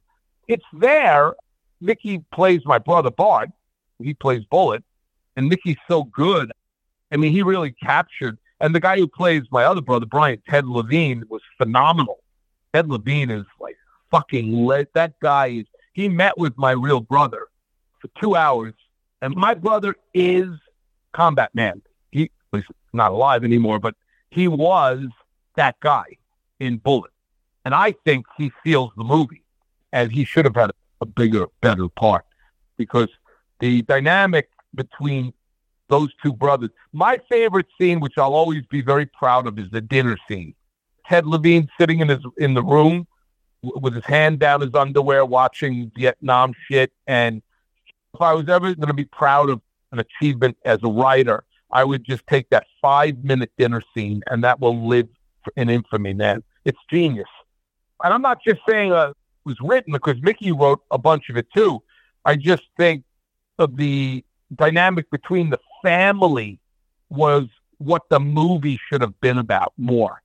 This functional fucking insanity. But Ted met with my brother 2 hours, walked out of the meeting, sat down with me, and became my brother right in front of me, to the point where it was frightening. And he was my brother. He literally, all the idiosyncrasies and the syntax, all that stuff. Ted is such a brilliant actor. I hired him from Silence of the Lambs. I'm like, that's the guy we got to get to play Brian, because Brian's that fucking crazy. You know what I mean? So it was a great mixture. Plot-wise is where it got really spread out. And again, that was Julian not having the ability as a screenwriter, director, to break it all apart and put it back together. He was just shooting anything that was written in the script and trying to do it with cool camera angles and shoot it through a fishbowl. You know, everything was about a video, you know. And there was just no time, man. It was so hectic. It's when you do a movie and you're on set 3 months after writing it, there was no time to really polish it properly. It was it happened so fast. It was a lot of fun when I think back on it. My brother was dying of AIDS, Bullet, at the time. And so that was really sad, because it was he actually lived long enough to see the first cut. He was in a hospice on the west side of New York City on 11th Avenue. It was the worst thing I've ever seen in my life, and I've seen a lot of bad shit. But it was an AIDS ward, and it was just rows of mostly gay guys, you know, and junkies. Those were the only real people that were getting it and dying. So I can't say that either in today's world, but that's the reality of it. And when my brother got sick, he came to the set, and I hadn't seen him for a long time, because I live in LA, and then we flew to New York and set up production, and my brother came to the set in Coney Island, and the door opened up, and John Fluck goes, "Oh, your brother's here," and he walked in, he weighed 95 pounds, and he was 200 pounds of muscle, and my heart sank. And Nicky loved him. We were just heartbroken, but he was there, and he hung out, and he was great, and he was having a blast, because it was him, it's his life, and before he died, he got to participate in it all.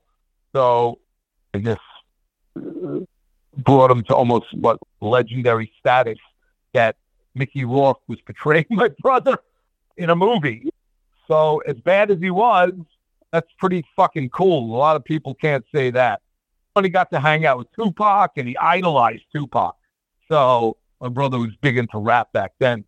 It was exciting for him. And then 2 weeks later, he became too ill to even be on the street anymore. So that's when he went into the hospice. So that was always a dark cloud hanging over the set, and myself and Mickey. And right after we wrapped, the hospice nurse called me and said, "I don't think Bart's going to be around for another 3 weeks." And Mickey said, "I do not want your brother dying in that fucking place. Let's go get him." So Mickey had this beautiful apartment on Central Park West, the 73rd. So Mickey hired a limo. This is on a podcast, whatever. This is an important story that people should know about Mickey Rourke, man. There's a lot of people say a lot of bad shit about him. He's a crazy motherfucker for sure. But Mickey walked into that ward, picked my brother up in his arms, and he looked like an Auschwitz victim. Carried him into the limo, brought him back to his apartment, hired 2 full-time hospice nurses, and converted his apartment. And when I say apartment, it was huge. In New York, it was like 3,000 square feet. With a big burning fireplace, and the living room was gorgeous. And Mickey paid for the whole thing. Brought a special bed in, and my brother passed away in Mickey's apartment 3 weeks after we brought him there with full-time care, 24 hours a day, round the clock. And Mickey had to leave. He had to go to Europe, but let us all stay in the apartment. And that's where my brother died. I'll never forget that connection with him. It actually makes me emotional because that's what brothers do. Like, I've been through hell and back with Mickey. Our relationship goes back 30 years, but we are family. He's like a brother to me. And what he did was unbelievable. It was an unbelievable gesture. And he stayed with my brother and held his hand and fed him through a tube and stroked his hair and stayed with him until he died 2 days after Mickey left. This was all at the end of making the movie. These things, man, you look back on your life, 25, how many years ago was Bullitt? Yeah, it's like almost 30 years, 95. It seems like yesterday. There are days, if I think about it now, it seems like we were there yesterday. I had not seen the movie probably 10 years. I can't watch it because I have so much critique about it. It's really hard for me. I'm like, fuck, why did it? There's a lot of like amazing stuff in it. I love a lot of it, but I don't know. You know, my parents came to the set. They were mortified because those two actors, Suzanne Shepard also just is my mother. It's the same woman. And that guy, Jerry Grayson, who played my dad, they were exact. So my parents came to the family dinner scene to watch it. They lived in Long Island at the time, and they drove out. And my father goes, "Is that supposed to be me?" I go, "Uh-huh." He goes, "Why is this guy drinking so much?" I go, "I don't know, Dad." And there's that scene where my mother fills the vodka to the top. He goes, "Hannah, whatever, Cookie, bring me another double." But that was what it is. When people see themselves being portrayed, your parents, and I had that scene with the syringe. We used Bullitt kept his works in the tallis bag, which is a Jewish little velvet bag where you put your tallis, which is super religious. What a fucking disgraceful thing to do. But that was real. That's what we did. We were smart. We're like, I don't want to get popped if we're driving. I don't think a cop would ever have the balls to open up my fucking tallis bag and look for heroin in a spoon inside the bag. My parents knew that we were fucking animals. They weren't surprised. Bart was in prison for 5 years. My younger brother, Combat Man, was in the Navy in the Bronx. He was at Fort Schuyler, and he was thrown out of the service for dealing Tuinals to his commanding officer. So he got thrown out of the service for dealing drugs.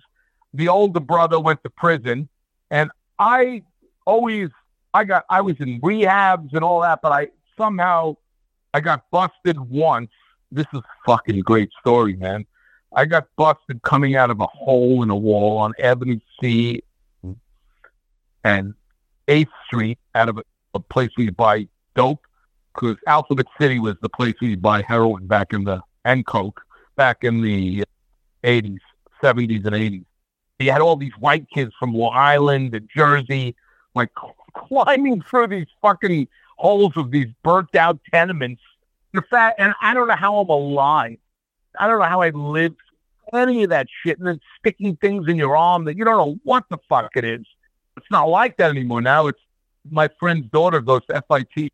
She lives in a 3rd-story walk-up brownstone. She pays $4,200 a month, which is crazy. It's crazy. Like the New York that I knew, that I grew up in, is not the same. All those fucking places have been gentrified. Even Bed-Stuy. Bed-Stuy is now super high-end. Bed-Stuy was, a white kid couldn't go to Bed-Stuy. You get killed. Now it's all super expensive, high-end, like fancy part of Brooklyn. The only part that hasn't been cleaned up is Brownsville, but I'm sure they're going to push further down Bed-Stuy into Brownsville and clean that as well. They just throw everybody out. They don't give a fuck. If the real estate is valuable, They don't care about people. So all that being said, I'm bringing it all up because it's all part of the flavor of the film that was so prevalent back then. It's like the Sid and Nancy days. The 70s in Manhattan, the lower Manhattan was just fucking crazy with Basquiat and the birth of that whole movement with Keith Haring. And remember, I'm an artist. That's what I do for a living. Now, I dabbled. I was a writer. I was in the movie business. I was never an actor, but I leave that up to others. But to me, it's the musicians and I was in the jazz world as well. And it's all the same. The movie business, the jazz, the artists, it's the same crazy motherfuckers, just with different way of showing it. Anyway, Mickey's stories, you can tell as many. Mickey's great, man. Mickey has a great sense of humor about how fucked up he is and all the damage he's done to himself and everybody around him, even about his face. I was at Mickey's house maybe a year ago, and he was like flipping through his iPad of from his image from 9.5 weeks. Then he would go to Angel Heart, and it all started on Wild Orchid, all the face stuff. He was a boxer, so he would get his face punched in all the time. Tommy Hearns broke his cheek, and that was like 3 weeks before we started Wild Orchid, that piece of shit that we shot in Brazil with his ex-wife, Carrie Hill. But 3 weeks before we started shooting, Tommy Hearns broke Mickey's cheek, and it blew up like a fucking squirrel. So we showed up on set in Brazil, and Mickey's cheek was broken. And they're like, why the fuck wouldn't you tell us? But Mickey, I thought the swelling would have come down by that. Oh, my God, it was crazy. So if you watch Wild Orchid, Mickey has like chipmunk cheeks in the whole movie because Hearns cracked both of his cheekbones, and they just swelled up. How close is Adrian Brody to you as far as the character that he's playing? A little bit. I love that guy. I can't say enough nice things about Adrian Brody. He is the consummate actor, just the nicest fucking guy in the world. Cool as hell. Just a pleasure. Really. So to have a guy like that portray me was such an honor because he's just so fucking great. But we're not really like each other. He's not really like me at all. He doesn't have the edge. The character was portrayed a lot softer than I am in person, but he wanted to juxtapose that personality trait against Mickey, who was the tough guy. So Mickey was an ex-baseball player. My brother Bart was a basketball player. So Mickey just felt more comfortable as an actor using the baseball thing as his downfall, which is when he became bad, when his career collapsed. There's all these delusions or dreams of getting a scholarship and becoming a pro baseball player. That's real to Mickey. So Mickey used that as opposed to my brother, who went to University of Cincinnati on a scholarship to play basketball. And my brother was 5'11" white kid that could fucking tomahawk dunk. He held the ball like a grapefruit. He was fucking great. He was an amazing basketball player, but he had a lot of fun, but he could never have made it as a pro. And he had so many head problems that he was just impossible to deal with. We just took all that and turned it into drugs, into heroin, the drug that kills all the dreams. So I don't think Adrian, his character portrayed in Bullet was much softer. I was like much more crazy, and I would fight with people all the time and get in fist fights, and I was a lot more, because that's the family. I grew up in a very violent family, 3 brothers, just fucking maniacs. So Adrian would not have been able to portray that. So we took more of an artistic, and again, for lack of a better word, Bukowski-esque approach, more of a poet searching for himself. There are some great moments with Mickey and Adrian regarding the art, but not enough. I don't think, in retrospect, I don't think that part of the story was fleshed out enough. If I had to do it again, I would have really went back in and worked on that more. that's what I'm talking about. The point of view of whose story it was got a little muddled. But I really liked the way Adrian portrayed it. Again, because the most important thing is the dichotomy between the brothers. You're trying to create a story where one is soft and one is hard. Just got out of jail, but he loves his brother and he wants him to succeed, which was that scene on the swing. Mickey has that scene on the swing with the mom. And the thing where, remember, he burns the piece of paper. He goes, you can really be something. So it's there. Like Mickey felt like shit that he didn't want his brother to become like him. But I think all the guys in reality were just so caught up in that world, that you can't ever have a strong vision for your future. And that's the dilemma of it being a junkie. When you're a junkie, it's like nodding out and laying on a raft on a river and dreaming about all the things you're going to be, but you never get there. So you'd rather just live in this fucking dream world, because you snort dope or shoot dope, whatever, any of these opiates, which all this new shit, they didn't have those kind of drugs back then. But that's what heroin does. Just, you're very artistic and creative. You just nod off and you just fantasies and delusions. You have Walter Mitty syndrome. You just you don't have the focus, the drive. You just dream about it. So usually that's why junkies die very young. Most of them, it's hard to find a successful junkie.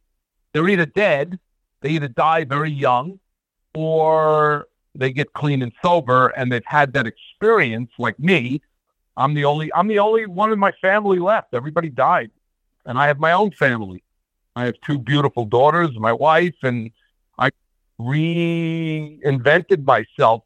I was a dope fiend for 25 years and convinced myself that I couldn't paint and I couldn't be creative without being high. And that was the complete opposite. But it took me, when I got married and my wife said, not spending a day with a guy that does drugs, and I want to have a family, I want to have kids. So it's either me or the drugs. So I detoxed. It took me like 1.5 years to get off the shit. And I did it. I never went back, man. I've been clean 20 years. And I'm alive and I'm 67 and I have a solo exhibition in Taiwan in October. I have a solo exhibition in New York City in December. My art career fucking took off because I worked my ass off. I always have.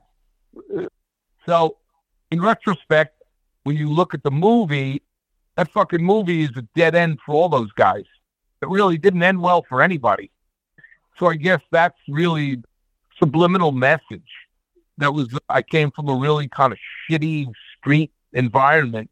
And in life, in reality, a lot of the crew and cast from Bullitt died. Mickey's still going, and Ted Levine I spoke to 3 years ago. He's doing great. And Brody, Adrian, a lot of the actors. But a lot of the B actors who were all friends of mine that I helped out and had the opportunity to help them because they were studying acting and they couldn't get a fucking job to save their lives. So I was putting a lot of my friends in a lot of the roles, and about 7 or 8 of those guys died tragically. So really it's left behind a trail of death, and it's a dark fucking movie, man. I don't know. All right, Mike. Oh, thank you so much. This was so great talking with you. I enjoyed it. Now I don't have to go see my shrink. All right, brother.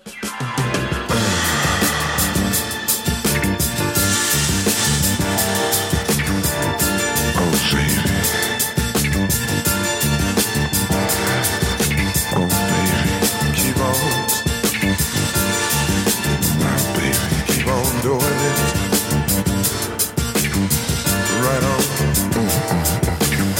on, doing it. All right, we are back and we are talking about Bullitt, and I was just so nonplussed by this movie that I didn't write a lot of notes for the second half. So I guess if we just have any more thoughts about this or mid-90s gangsterism, yeah, I still can't One Night at McCool's, so I'm not even going to talk about Destiny Turns on the radio. Oh, you can call me Johnny. I will say I was slightly surprised that it wasn't a Miramax film. It kind of feels that. Speaking of 90s movies, yeah. It has that vibe to it. Maybe it's not a Miramax movie because it's not as good as the Miramax movies that were coming out at the time. Like, that's the thing. It's like, it is like one of these, just another movie made in the 90s. There was a Tim Roth and Chris Penn movie I covered last year. And it was like another one of these movies that came out in the 90s. It was like a crime detective movie. And yeah, I don't even remember its name. It was so not anything. And this reminds me so much of those, except it's Mickey Rourke and Tupac. So it is it stands out because of just the strange casting. It's like that Jay Leno and Pat Morita movie. Like, in what universe are Mickey Rourke and Tupac Shakur sharing the same screen? I tried to watch Collision Course recently, and I actually had to turn it off. Me too. I thought, oh, be a hoot. And then I got like maybe 15 minutes and went, there's life is short. Nary a hoot has been had yet. I mean, this was the same year that like Sleepers came out. Remember, that is a gut punch, and it kind of has some similar vibes to it as far as this is what happened to us and this is why we're so fucked up. But Bullet does not carry any of that weight. Minus the characterization, plot, and everything else. And the self-awareness of the characters. Because in something like Sleepers, those characters have some self-awareness as to why they're in those scenarios. In this, Bullet doesn't give a singular shit. He's like, I'm going to do some fucking heroin. I've been out of jail for 10 minutes. Let's get high on H, y'all. And it's like, all right, cool, fine. But man, like, if this is where the character's starting at the beginning of the movie, like we're just essentially vertical cliff face, Wile E. Coyote'd ourselves. Like it's just, and they never like, well, let's try to get back up on the other side. It's like, nah, just let him die. Cause this character is so beyond flawed. There's nothing. And this should have been Adrian Brody's movie, and Mickey Rourke should have been like the Christian Bale character in that Mark Wahlberg, speaking of Wahlberg brothers, the fighter. It's like Christian Bale's not the main character of that movie, but he's a presence throughout the film. And that's how you do that. You don't have to have the eminently flawed character be the main character, because unless they're really exciting and worth talking about, it's kind of like, oh my God, it's just like a fucking downward spiral the whole movie. Well, and it's like when he gets out of prison, I never hear if he has a plan, which I understand, like, okay, he's a loser, he's a deadbeat, all this kind of stuff, but like, you would think he would get out and be like, you know what, I'm going to go straight. I'm going to do everything right. Or, you know what, I'm going to take back my property. I'm going to take back the streets, and I'm going to become the baddest ass of whatever block I'm at. Just something, instead of, yeah, I'm going to shoot heroin, rob people, and try to have sex with Latina girls and not get a hard on.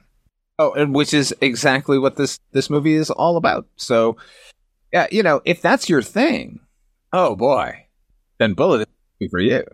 If you like meandering plots that go nowhere and characters stumbling around and being monosyllabic and not being engaging in any way, shape, or form, this needed not a second or third draft. This needed a ground up page one rewrite. Yeah, that's the only way you would make Adrian Brody the main character. It's indicative of everything we've been saying about 90s sort of crime movies, and particularly when it comes to independent cinema at the time. It's like horror movies forever are the cheapest thing to do. You can just crank them on out. All you need is a girl and a gun, right? So we got a glut of them in the 90s, and this is an incredibly poor showing from everyone involved. I really wish I hadn't watched it. I will ask the question. So the poster says you only get one shot at revenge.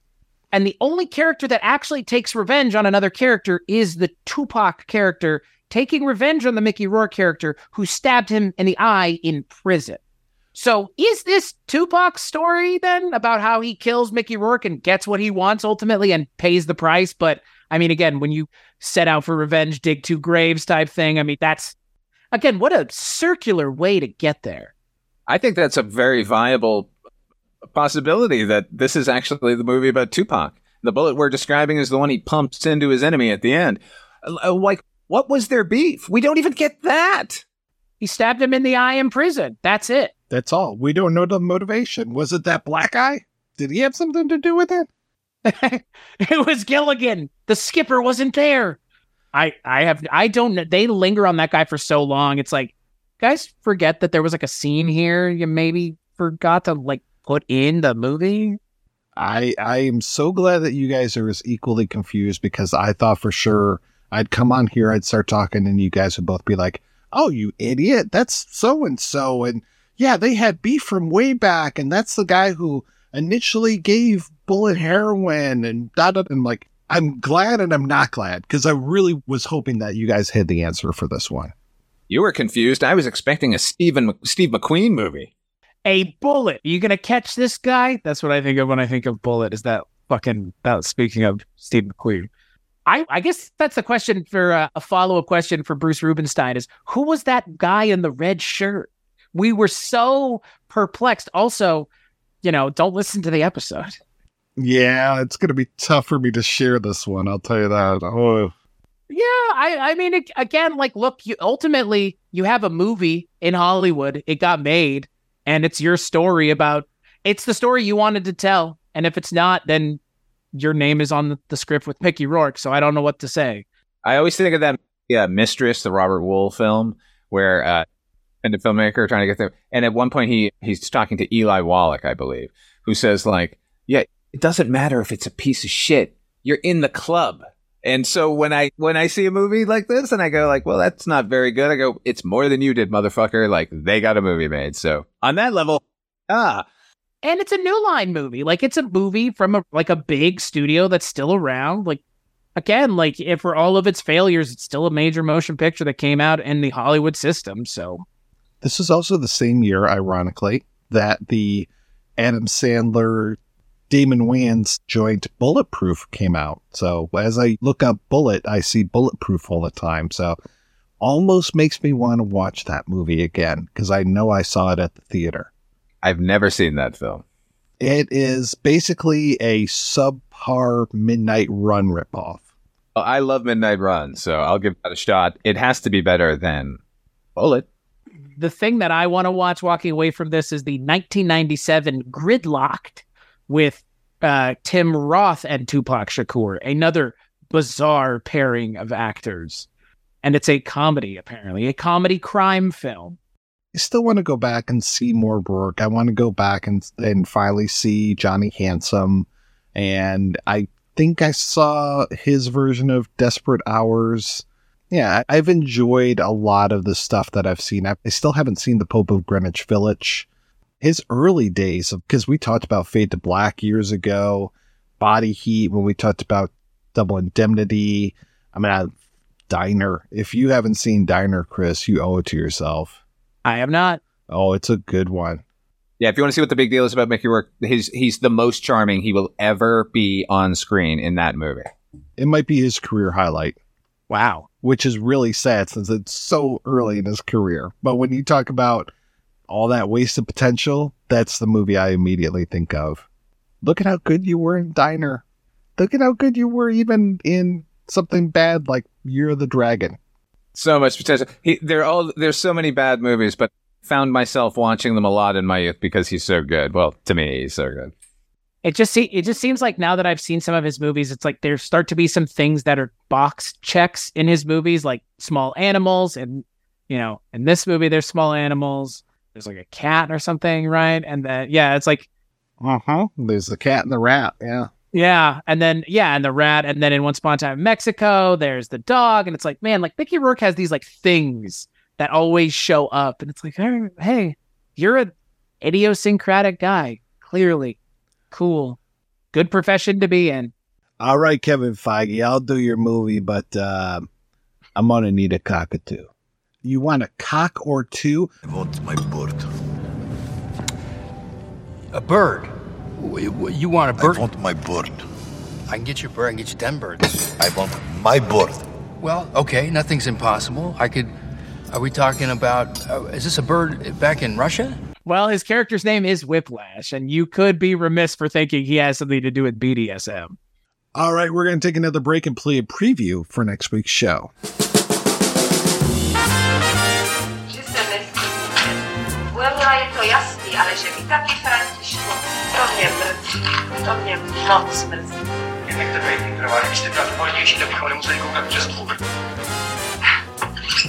Promiňte, soudruhu náměstkovi. Já bych se představil Pokorný z pobočky. A ten náměstek zůstal v Praze. Karel se jmenuje. Prohlašuji vaše manželství a právo platně uzavřeno. Prosím. Tak se ze mě stal čekatelé krásky. Je to smůla, před půl rokem byla úplně jiná situace. Nic mi nabitý. Ne, nic ti neslibím. Ale něco dobrý. Na mě se nekoukej. Zavinila si to sama, víš? Já jsem oběť, já. Zpátky! Vraťte to! Všechno zpátky!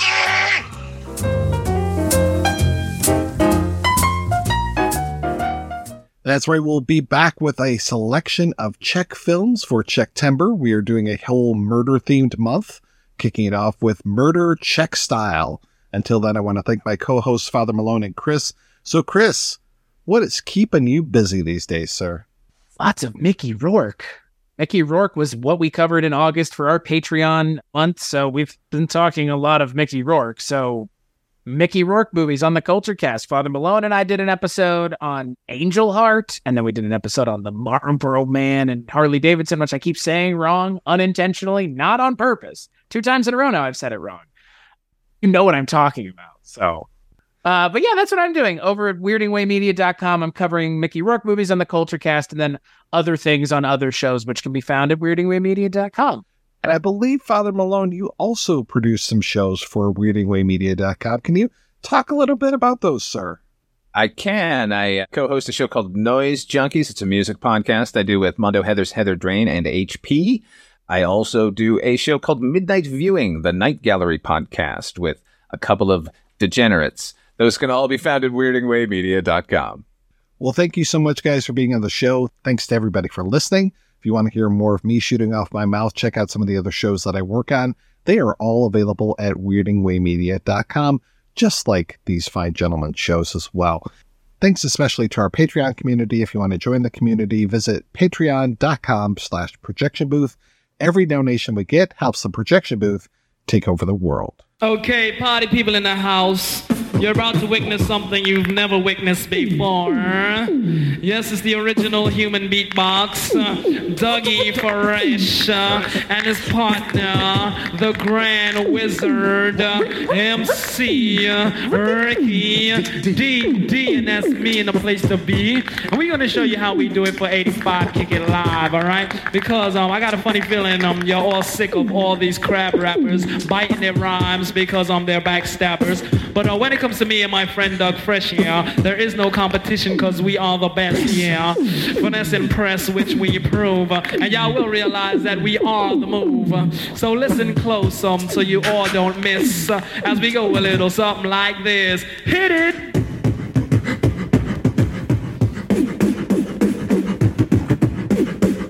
Oh, yeah. You know what? Lottie-dottie. Lottie-dottie. Lottie. Lottie.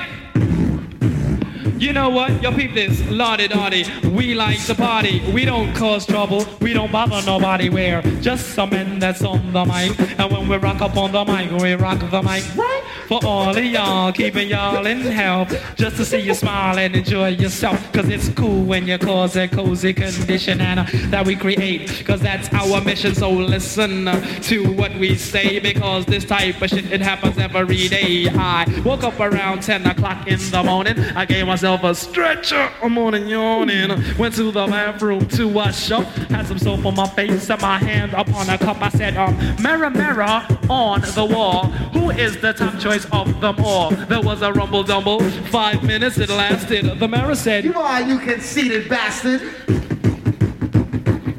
But that's true. That's why we never have no beef. So then I washed off the soap and brushed the gold teeth. Used to have Olay cause my skin gets pale. And then I got the files for my fingernails. Due to the night and on my behalf, I put the bubbles in the tub so I could have a bubble bath. Clean, dry was my body and hair. I threw on my brand new Gucci underwear. For all the girls I might take home, I got the Johnson's baby powder and the Polo cologne.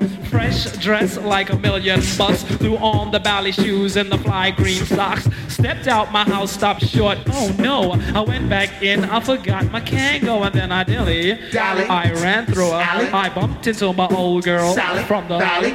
This is a girl plays hard to get, so I said, what's wrong? Cause she looked upset. She said, it's all because of you. I'm feeling sad and blue. You went away, and now my life is filled with rainy days. And I love you so, how much you'll never know. Cause you took your love away from me. Now, what was I to do? She's crying over me and she was feeling blue. I said, don't cry, dry your eye. Here comes your mother with those two little guys. Her mean mother stepped up, said to me, hi. Looked Sally in the face and decked her in the eye. Punched her in the belly and stepped on her feet. Slammed the child on the hard concrete. The bitch was strong, the kids was gone. Something was wrong. I said, what is going on? I tried to break it up. I said, stop it, leave her. She said, if I can't have you, she can't either. She grabbed me closely by my socks, so I broke the hell out like I had the chicken pox. But she gave chase. She caught up quick. She put her finger in the face of MC Rick. She said, why don't you give me a plane so we can go cruising in my OJ? And if you give me that, okay, I give you all my love today. Ricky, Ricky, Ricky, can't you see? Somehow your words just hypnotize me, and I just love your jazzy ways. Oh, MC Rick, my love is here to stay. And on and on and on she kept on. The bitch been around before my mother's born. I said, cheer up. I gave her a kiss. I said, you can't have me. I'm too young for you, miss. She says, no, you're not. Then she starts crying. I says, I'm 19. She said, stop lying. I says, I am. Go ask my mother. And with your wrinkled pussy, I can't be a lover. To the tick-tock, you don't stop. To the tick-tick, and you don't quit. Hit it.